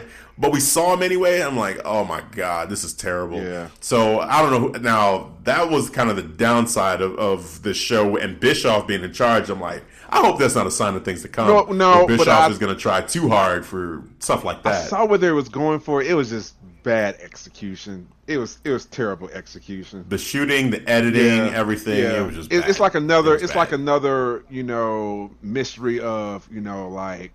Who ran over? Who done it? Who ran over Stone Cold? You know what I'm saying? Yeah. But it was just I see what they was going for, and here's my thoughts on that. I think who actually did that? I believe it's Daniel Bryan. You think so? I think so. He kind of teased us earlier about this shattering career. I know what I have to do. Exactly. I'm going to make an announcement. And he doesn't make an announcement, and he kind of teased us, and then he kind of he's getting ready. He didn't say anything, just kind of goes off, and now you see Roman Reigns. I think it could work. We'll see. Well, that would be, I guess, a decent way to save this whole situation is just to have it be Daniel Bryan. The rumor that I'd heard was Daniel Bryan was going to 205 Live. That he was going to do that, basically, he failed at trying to elevate the tag team division, that he would go over to 205 Live and try to elevate 205 Live. I've got mixed feelings on that, but I actually feel like it could kind of work, because if you put Daniel Bryan on 205 Live, I am going to watch 205 Live. I'm watching automatically, just because. You know what I'm saying? So, exactly. So that's where I'm like, okay, I could see that working. That wouldn't be a bad announcement, and then just that would help all of those guys. And if you move Johnny Gargano over there, now you got a potential of Johnny Gargano versus Daniel Bryan on 205 Live. Now you're playing with my emotions. Don't do that. You know what I'm saying? But that, I'm watching. That would be a great way to get people to take 205 Live more seriously, for sure. Yeah. So, but we'll see, because what you just said, it makes sense, given Daniel still hasn't said his announcement yet. I could see that. I mean, the predictable one is kind of Samoa Joe. If it's him, just I don't want to see sneaking that up again. Will that work though? Like, Samoa Joe needs something else, man. Not Roman Reigns. No one would care if that happened. Yeah. And so I'm with you that I don't like that, but that's kind of going to be public enemy number one, right? He's the prime suspect, I'm sure. Well, yeah. When they go through the list of who it could be. Yeah, who done it? Yep, it'll be Joe will be one of the guys. Drew McIntyre will be one of the guys. Drew will probably be number one, then Joe. Yep. And maybe they'll pull out Elias and say, "Oh, where were you at?" Right, because he had some issues with him too when they announced who the number one signing for SmackDown ever would be. Yep. They mentioned that it was going to be Roman. Then they said Elias, but so it could be him.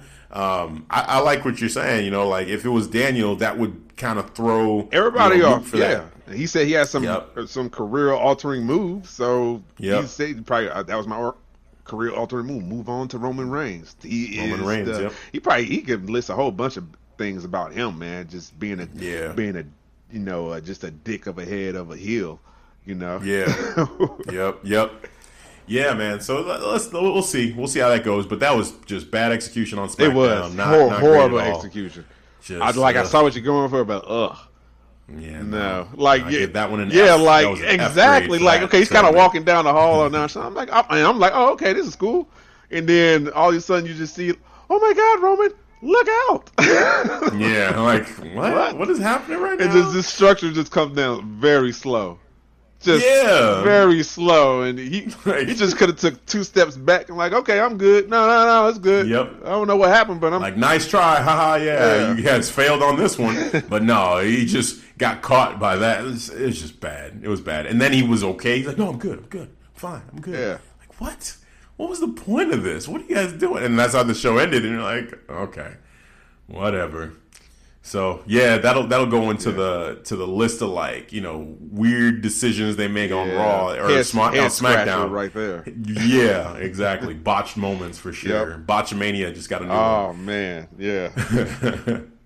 All right, so Becky Lynch versus Natalya. The build up for this one this week was, what was it? Becky Lynch had a matchup against Alexa. Was it? It was started out as Alexa Bliss. Then Alexa Bliss had a quote unquote injury. They called that match no contest, but I guess gave the win to Becky. Then Nikki Cross, you know, was, I used to look up to you. You know, I used to think that you were great, blah, blah. She's yelling at Becky Lynch. So then she's like, I want to face you right now. And Becky's like, oh, you want to go? You want to go? So she accepted a matchup against Nikki Cross.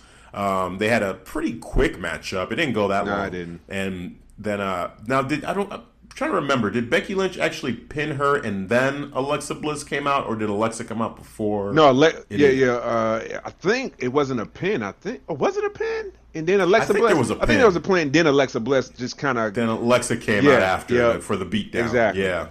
Yep. So yeah, because she hit that rock bottom-esque move that she does. That's what it was. The finish was that move. And then the pin, and then Alexa Bliss just miraculously healed from her injury, ran into the ring. Corey was like, "Oh, she's better." Right, it's a miracle. Yeah, he was saying all that, trying to sell the quote unquote miracle had happened. And then we had Natalya come out not really to save her. We kind of all knew what was coming because earlier on in the night, Alexa Bliss had shown footage of Becky Lynch jumping Natalya while Fit Finlay was training her on how to get out of the disarmer. Yeah. So Becky Lynch attacked Fit Finlay. She attacked Natalya. She called Fit Finlay a traitor for training Natalya, which is interesting because, you know, they're both from the same. They're both Irish, right? Yeah, they are, man. That's why she called him. Right, traitor. You're a traitor. You're a like traitor. Did he hit him? Did she knee him in the balls? Looked like she gave him a low blow because that was a hell of a quick recovery. If he did, I'm like, how did he recover real quick? Yeah, right. I'm like, because real quick, man, when you get hit in the ball, it's like a 2-stage process. Like you feel the pain, then the pain shoots in your stomach, then you're down for a little, like 2 seconds, 3 seconds, trying to recover from that nauseous feeling.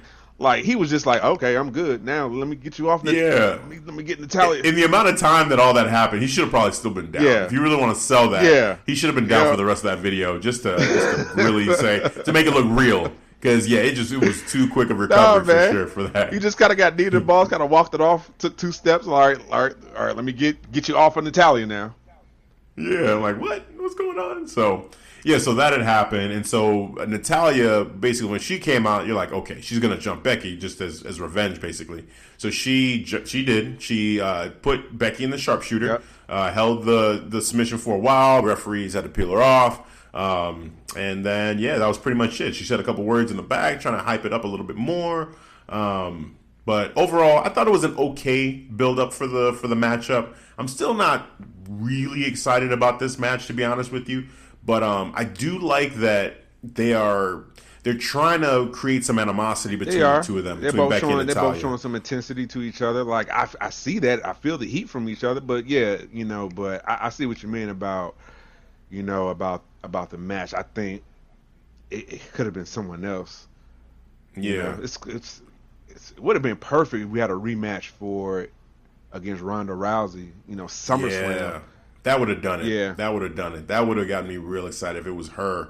But, for Natalya. Even Natalya, too, in the back, when she challenged Becky to a submission match, she said, I'm gonna challenge Becky to a submission match, but I don't think she has the guts to face me in a submission match, so I'm not going to do that. I'm like, wait, what? Did you challenge her or not? Like, what just happened? I don't know. I just feel like... yeah, that was confusing. I was like, hold on, wait a minute, what? Yeah, you said you just challenge her? You said you was gonna challenge her, but you're not gonna challenge her because she's not gonna accept the challenge. What? It's like, okay, I don't know what I feel about this, but so yeah, that was strange.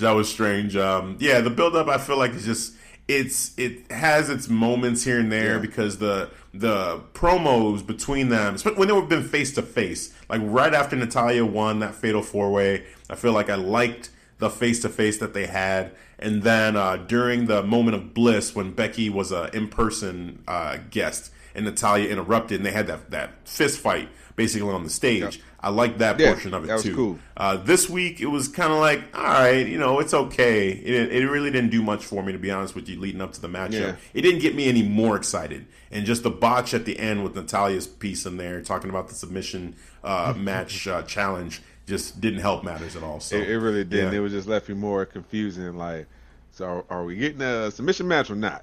I don't. Yeah, that's what that's what it left me with. I'm like, okay, all right, but I'm pretty sure it'll be a good match though. Yeah. I mean, I hope they do a submission match. I think that could be really cool. Yeah.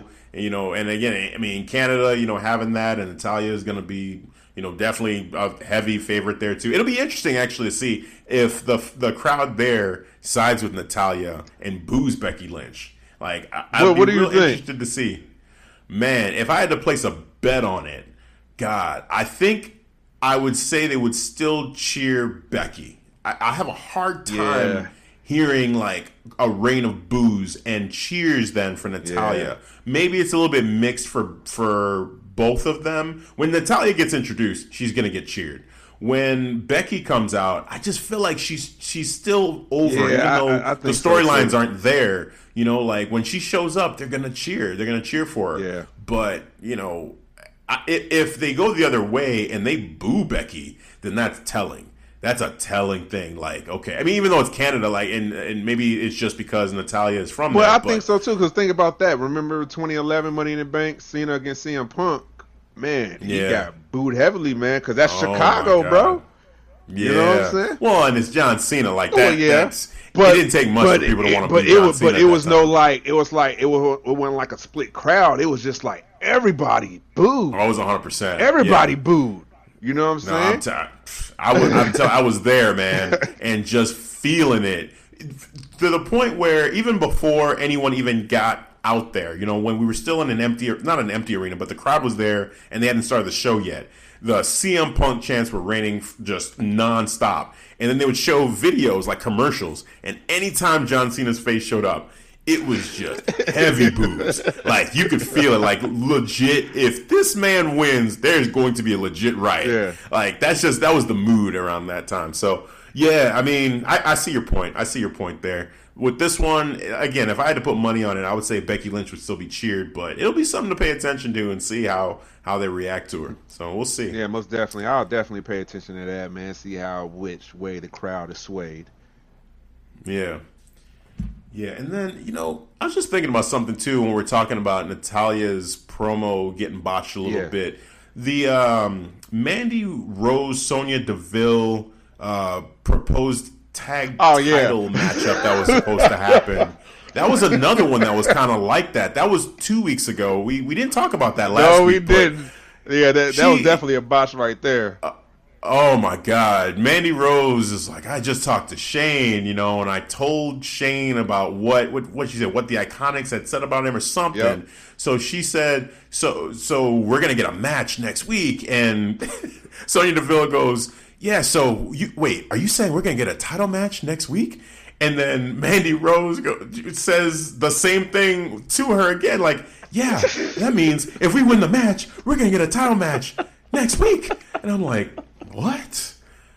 What did you two just do? What happened?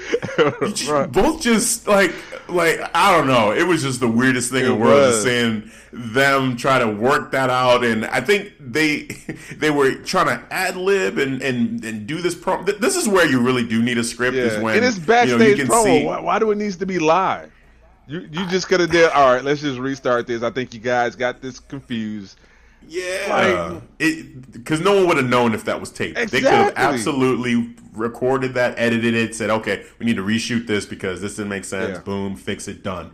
But yeah, to do that live and then they just completely botched that because I'm totally confused. And we didn't get a match. Like we haven't seen Mandy and Sonya Deville since that happened. So yeah, I don't know. Like, I don't know what was supposed to happen. Maybe because of the botch, that's the reason why we're not getting.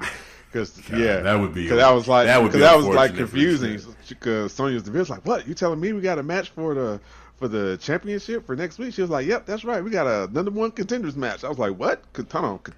Hold on."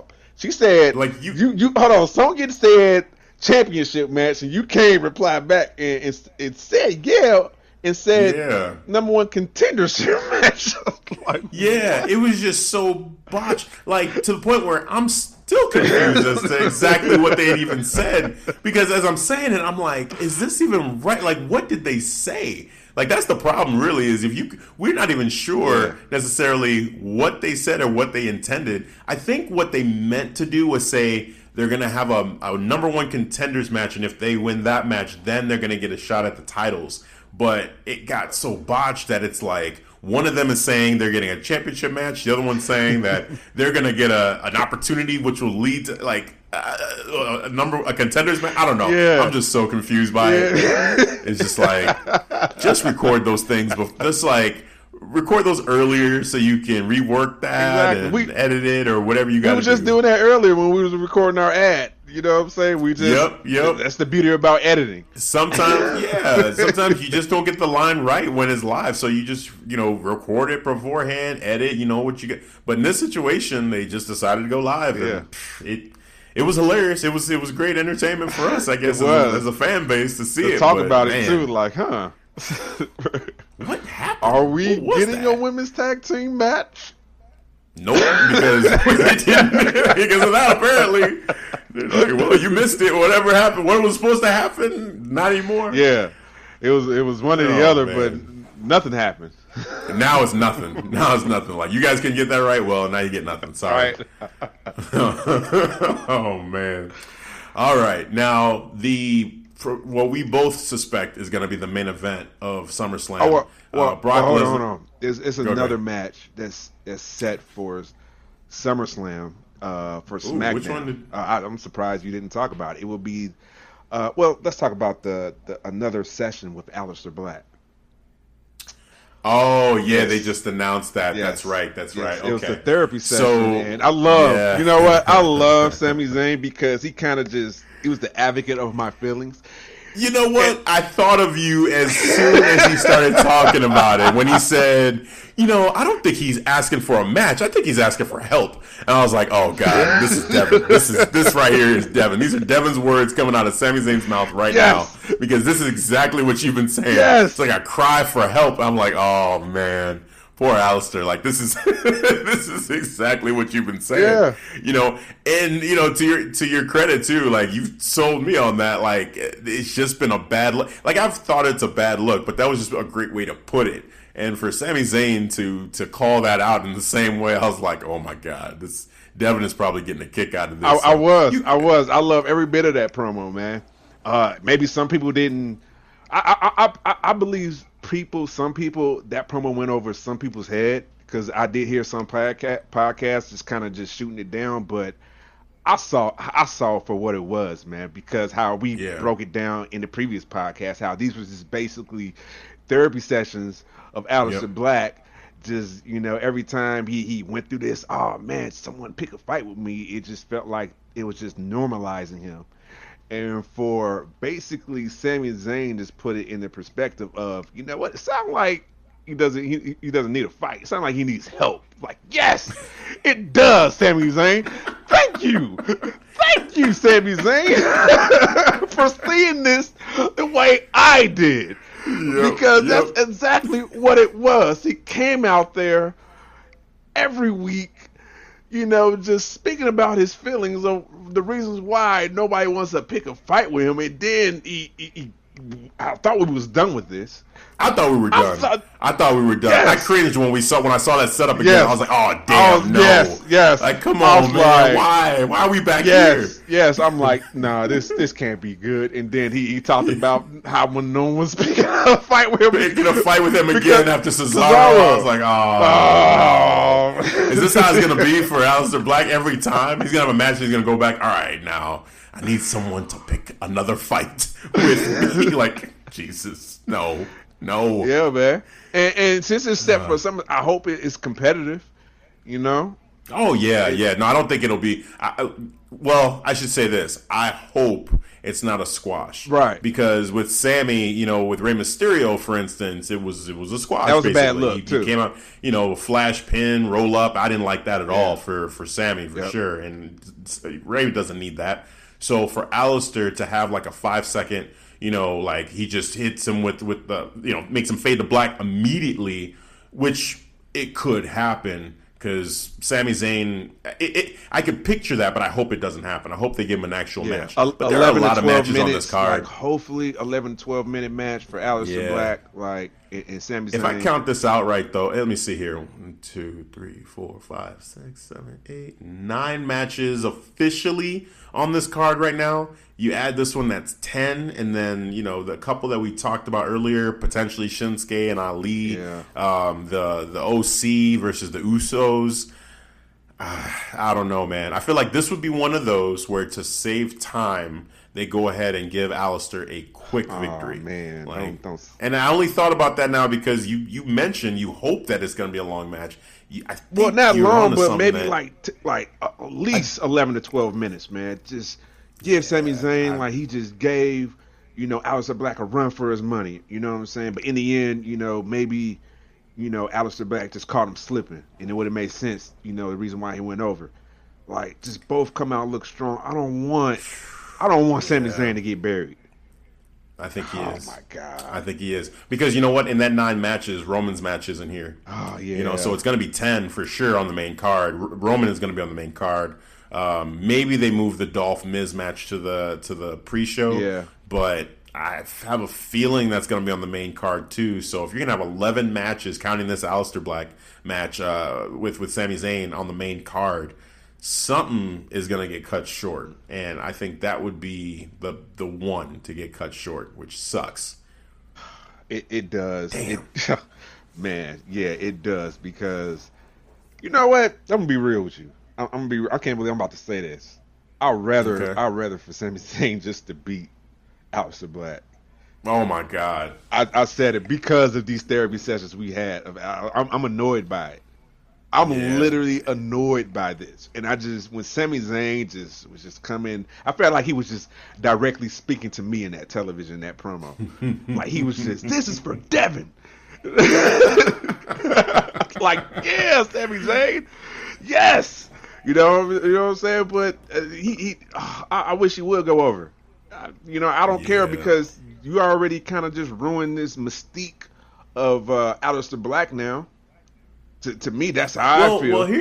So here's the thing, though. When he went against Cesaro, right, in those matchups, how did you feel about Aleister Black in those matches? Because the way I went about it, the way I saw it, when I watched him versus Cesaro, that all kind of went away. You know what I'm saying? I saw Aleister Black again in those matches, and they were just so good. So, I think it's been bad having him have those promos, but there's something about Aleister that when I see him in the ring, it's just like, this dude is just so good, so talented, and it just all comes back. I was like, this is the dude. This is why, when he was in NXT, I was saying, I thought there's no way they could mess it up, is because of how he is right here in the ring. But so how did you feel about it when you saw Aleister against Cesaro? The match was good, man. I enjoyed it. I'm like, I felt the same way. Like, man, this is the reason why, this is the reason why I like Aleister. It was slowly removing those images of the therapy sessions. But the minute we came back to it, I was like, oh my God, this is the reason why I don't like it. This is the reason why I'm annoyed by this. This is the reason why I'm annoyed by Aleister right now. Yeah, I think the sooner they end this whole promo thing in the back and all that with him, I think the better, and I think he can overcome it. You know, I think that was a good example of him being able to overcome it with his in-ring work.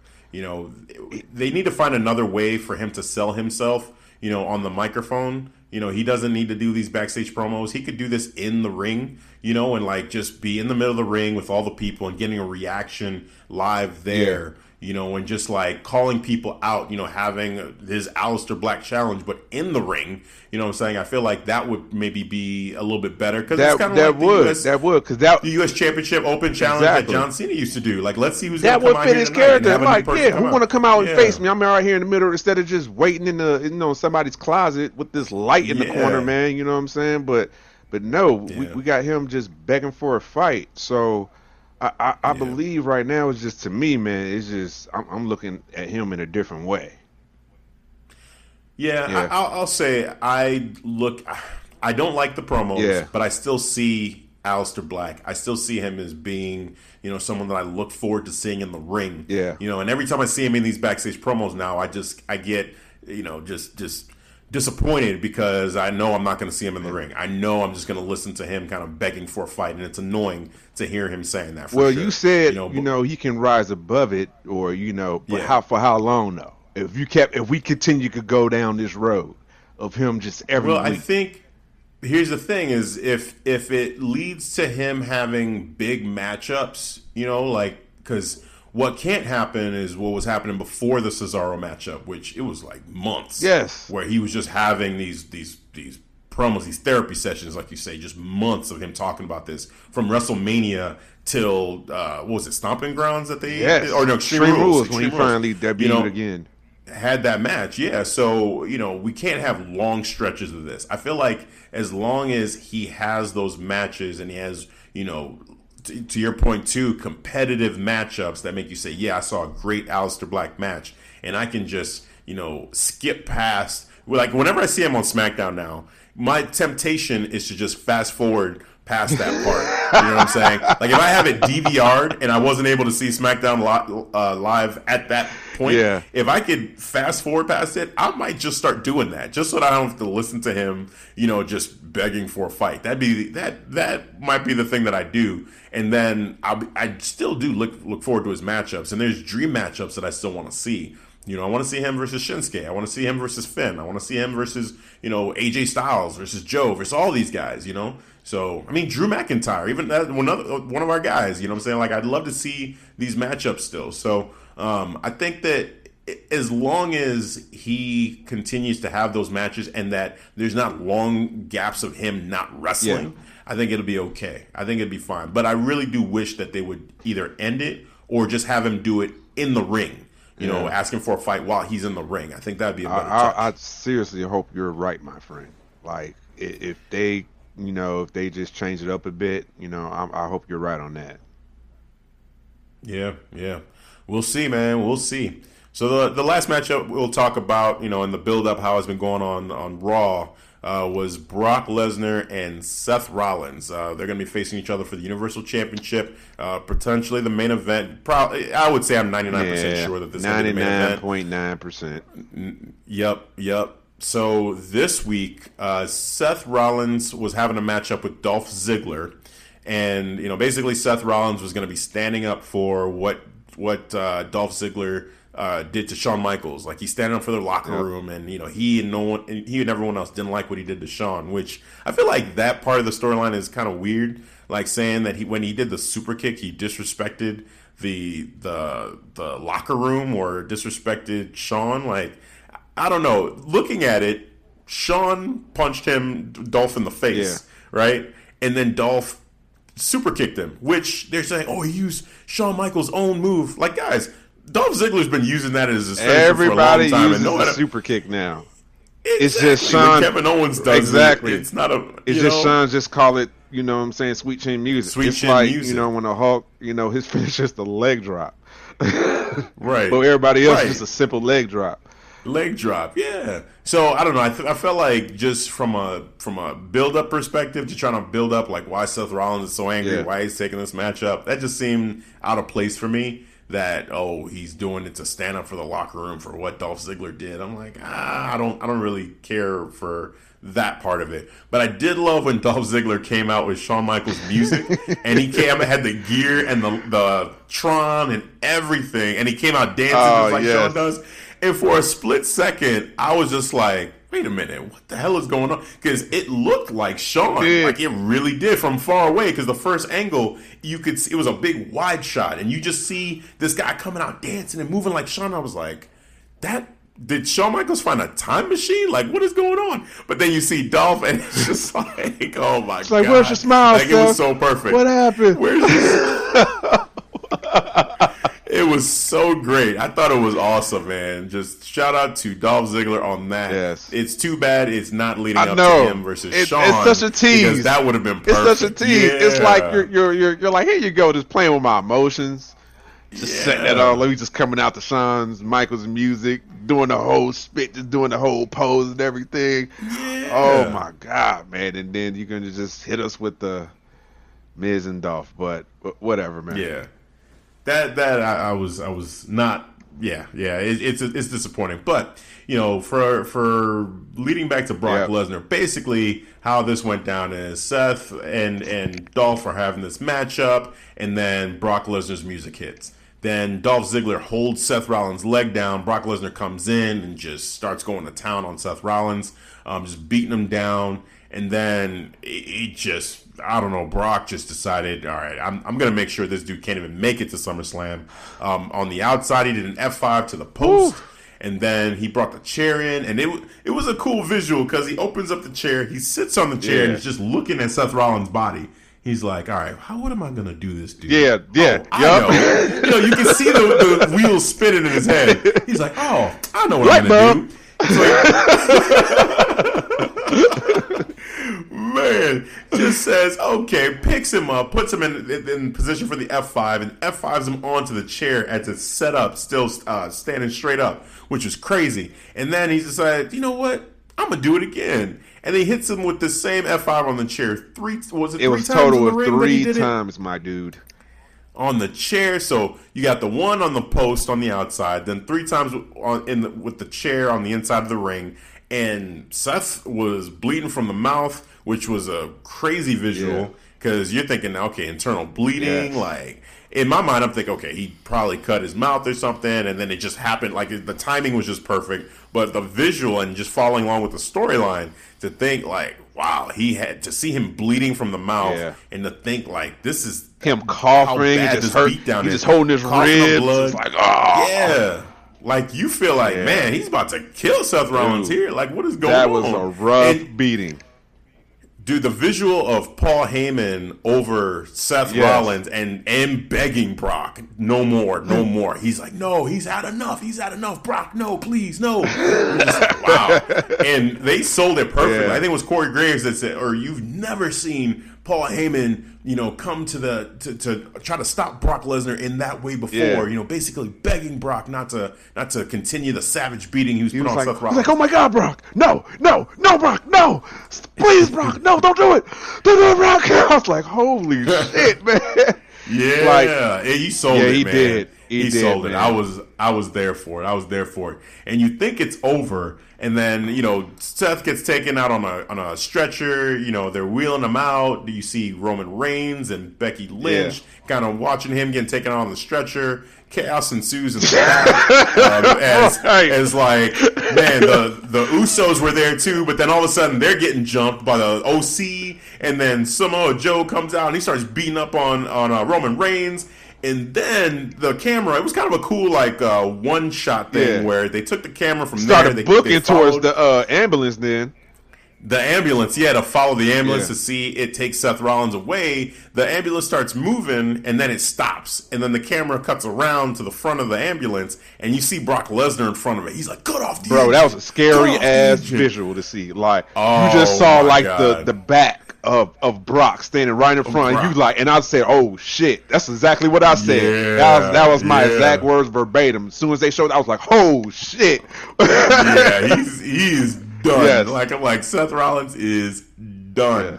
So he opens up the doors of the ambulance, and he just rips the stretcher out from the back of the ambulance, and it just goes flying across the hallway there. Hits up against the wall. Seth Rollins is still coughing up blood. Brock Lesnar then flips over the stretcher. He falls out of the stretcher. He pulls Seth out of the off the ground, picks him up for the F5, and then F5s him onto the damn stretcher. Which I don't care what anybody says. You can say, oh, wrestling, they know how to fall, they know how to take bumps, they train for this, blah, blah. This one right here, there's no training for this. No. The way Seth Rollins hit off of the stretcher, it's this metal. This thing is like, the stretcher's on its side, so it's hitting the metal part that like secures the side of the stretcher. He landed on his knee. And I saw it. Yeah. I was like, oh my God, that was rough. Like that's a bad bump. Like that was a rough bump. Yeah. Like I was literally scared for a second. Because Brock he loses his mind. He sometimes I feel like Brock gets a little carried away because he's having so much fun being able to throw people around. That ambulance shot, nothing about that was how he did not handle that dude with kid gloves. He came out and just yanked him. He yanked him hard as hell out of that ambulance. Yeah. Even Rollins was like, as soon as he put him out, he was like, oh, because the way he landed was so rough. He was like, oh my God, like you felt it. Like he just caused more damage just by yanking him out the ambulance. And then he just picked him up. It was just the roughest F5 you could have did to Seth Rollins on that, bro. Yeah. It was shocking. It was shocking for sure. And to what we were saying before in terms of the story, like and it sounds like you are in the same boat here, that we weren't really all that interested in this matchup. Like seeing this match again between Brock and Seth. Like I like Seth, and Brock is Brock. You know what I'm saying? I'm tired of him being Universal Champion and not being there, but it is what it is. But now, having seen that, Brock damn near trying to kill Seth Rollins, it makes that matchup more interesting, and I do want to see it. I feel like Brock is going to win the match, personally. Oh, yeah. I don't see how you book Seth Rollins to win after all that just happened. Man. But, it makes me kind of want to see, like, man, Seth Rollins going to make it? Yeah. Is he going to even make it to SummerSlam after what just happened? And I thought they did a good job of building that up with that. Yeah. So, tell us your thoughts. My thoughts was like, holy shit, Brock, you done lost your damn mind.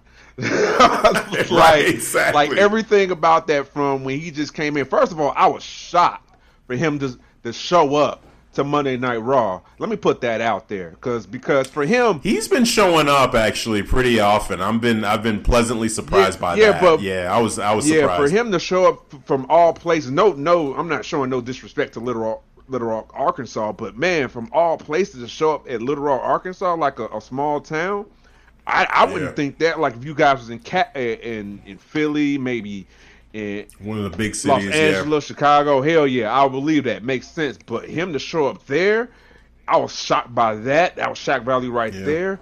He grabbed the chair. First of all, that was a rough swing. You see how he just swung and hit him on the back with that chair. It was super rough, man. It just wasn't like, I'm about to hit you and I'm doing it I'm timing it with my leg so it could just seem like it was more impact. He didn't use his leg. That was all real. He used all his muscles all in the world and swung that chair on Seth Rollins' back as hard as he could. Like one of my favorite calls in the NBA. I don't even know the name of the announcer that does it, but sometimes when there's one call that he does when someone does a slam dunk, I think it's LeBron James. He's like, with no regard for human life. That's what I'm hearing in my head when I see Brock Lesnar swing a chair or do anything. Yes. It's like he does it with no regard for human life. Like, he does not care what happens. This is what they pay you for. You better take these bumps I'm giving to you. Like damn, exactly. Like man, remember what he did to Braun Strowman because he botched the move, told him to slow down. Oh my God! I'm about to ding you up real quick. Ding ding. And what happened? Braun, he kind of slowed up. He's like, all right, you right. He did. Like my bad, right? My bad, Brian. Right. My bad, Mr. Lesnar. My bad. I'm sorry. Mr. Lesnar. Like, whoa, he just humbled Braun Strowman mid-match in real life. Yes. Oh, my God. It's like, slow down, motherfucker. Big bink. I was like, oh, shit. It's like, whoa. And you see him kind of stutter in his steps. It's like, oh, yeah, he felt that. Yeah, Braun felt that. And then, like he shows no remorse. And then No. he just gave Seth Rollins the 3 roughest F5s ever on that top of the chair. I don't care. I don't even know how can you even make it. Even trying to sell that one, right? Yeah, There's no there's sell. no Like sell. Seth doesn't have to do He's anything. hitting that.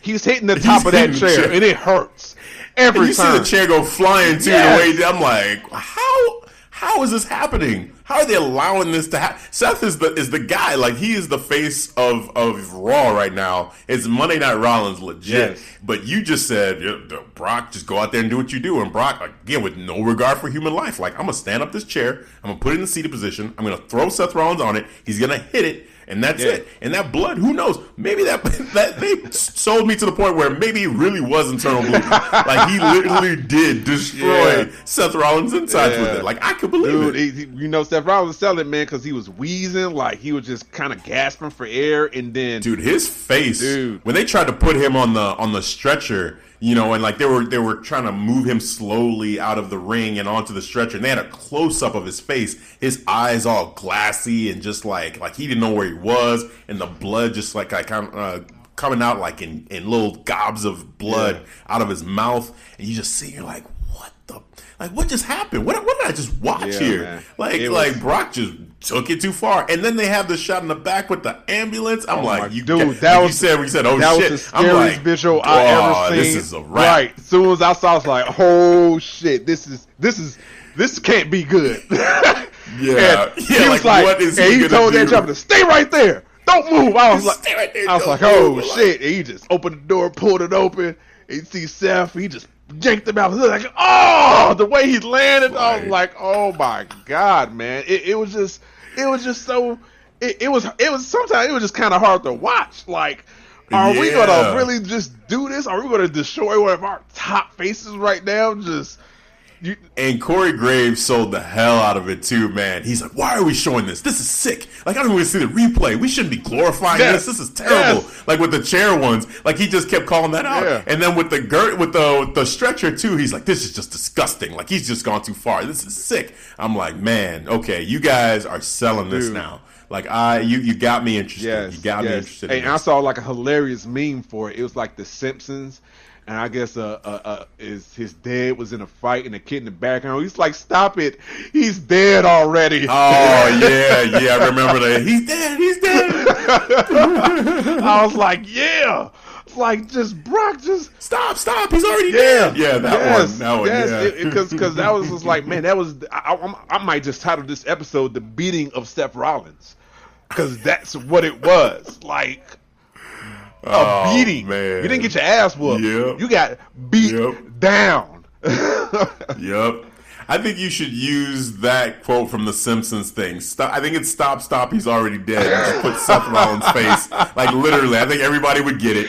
Because that's it. That's what it was. That's what it was. You know what? Because that's what I wanted to happen. After the first F5 onto the chair, I was like, okay, that's brutal as hell, man. Like, it can't get any worse than this. Well, I was wrong.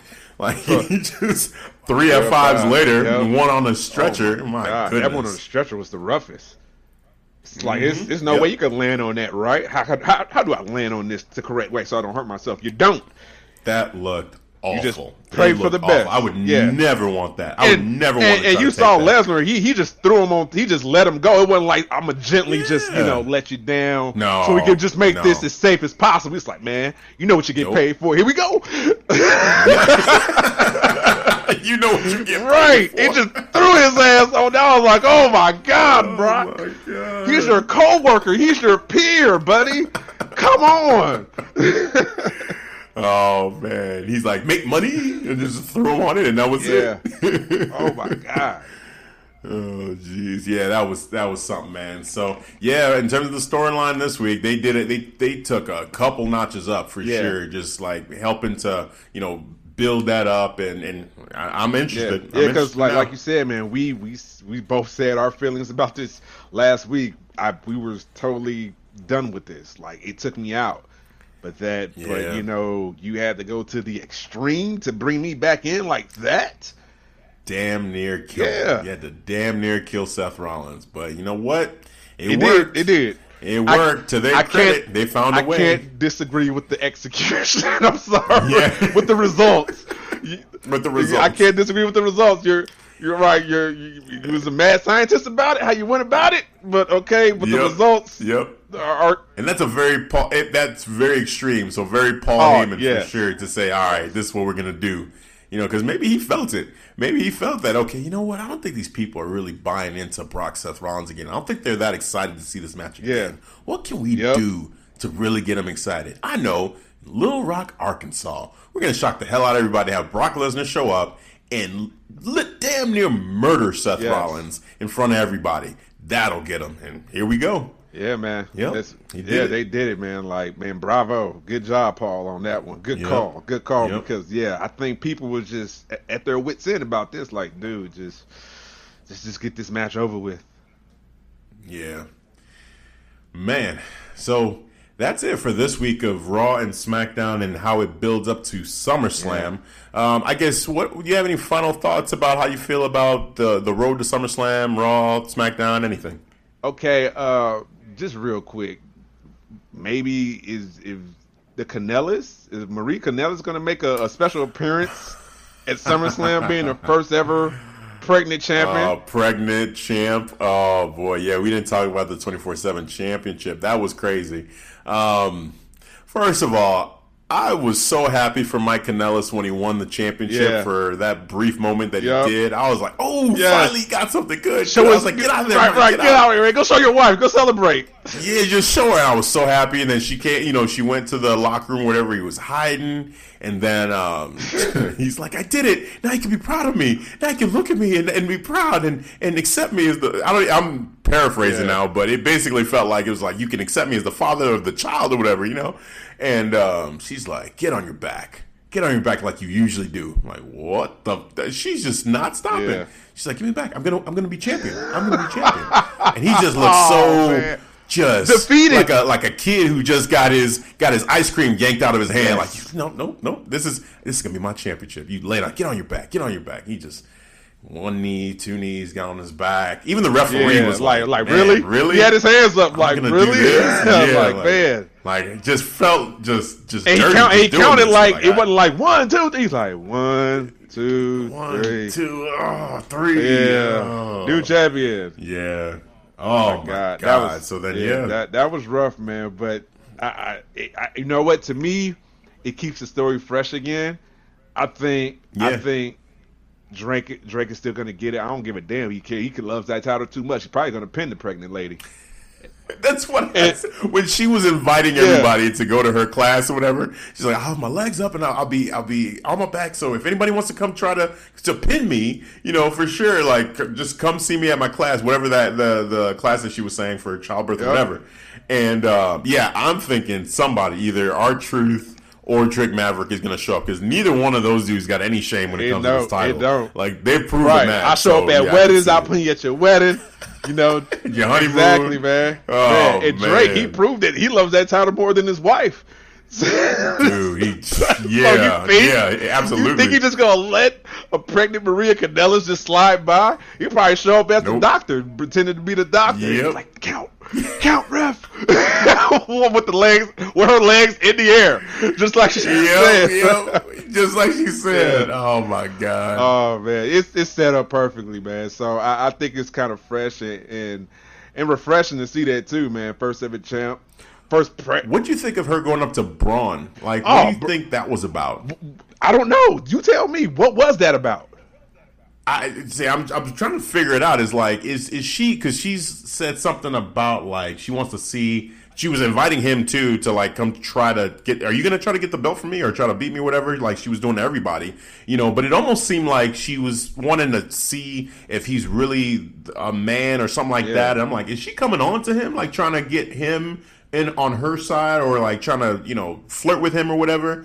Or is she trying to antagonize him and then thinking he's not going to do anything and Braun is going to be the one to try to take the 24/7 championship from her? I was confused by that whole segment, because he didn't say anything. He just kind of looked at, off and was like growling. Yeah, just huffing and puffing. Didn't do anything. So I'm not sure where they're going with that. It just seemed like a weird use of Braun in that moment. You know, I don't think he should have anything to do with the 24/7 championship. He don't need to be anywhere near that 24/7. That's for Truth and Maverick and Maria, Mike Kanellis. It works for them on that level, man. Like, throw Heath Slater in there if you want. You know, like guys like that. Right. Braun is like a special attraction, man. Why the hell are you going to put someone like that? He needs to be, like we said before last week, he needs to be somewhere in the main event. Yes. He needs to be fighting Brock Lesnar. Yeah. That's the match I want to see. It's Braun and Brock. Period. Like, that's just where I'm at. Yeah, man. So, yeah, man. Well, for me, I mean, overall, I thought it was a fun week of wrestling overall. Like, I both Raw and SmackDown, I think, did a great job. SmackDown's ending was just botched, I thought. It was terrible, but it didn't take away from how I felt about the whole show. I thought SmackDown was a solid show. That Randy Orton promo, video package thing was really just amazing. So that was definitely the highlight. Oh my God, it's so good. I'll probably watch it again. Seriously, yeah. I want to get the details and like really listen into everything he said, because it was just so good to see that and the way he put it together and the use of the stupid line that everybody knows about. That entire promo is on YouTube, by the way, so they have it. So if you want to rewatch it, it's right for you right there. It's going to WWE YouTube page is right there. The mindset. It's called The Mindset of the Viper. There we go. I want to see it. So yeah, man, great week of shows, and it's been a nice thing to be able to say. I think these last 2 weeks, you know, they've been doing a really strong job of, you know, just putting on entertaining shows. Some of the storylines could be done better, but overall, I think the shows have been fun, and it's just great to be able to say that. So yeah, man. I think that'll do it. That'll do it for this week in terms of Raw and SmackDown. We're about to record the NXT recap here, so it'll be on a separate file that'll be up there for you guys pretty soon. But for this, that's going to do it. So for Devin, this is a feast. We will catch you next time. Peace. All right, guys. Thanks for listening to the Clark Street Wrestling Podcast.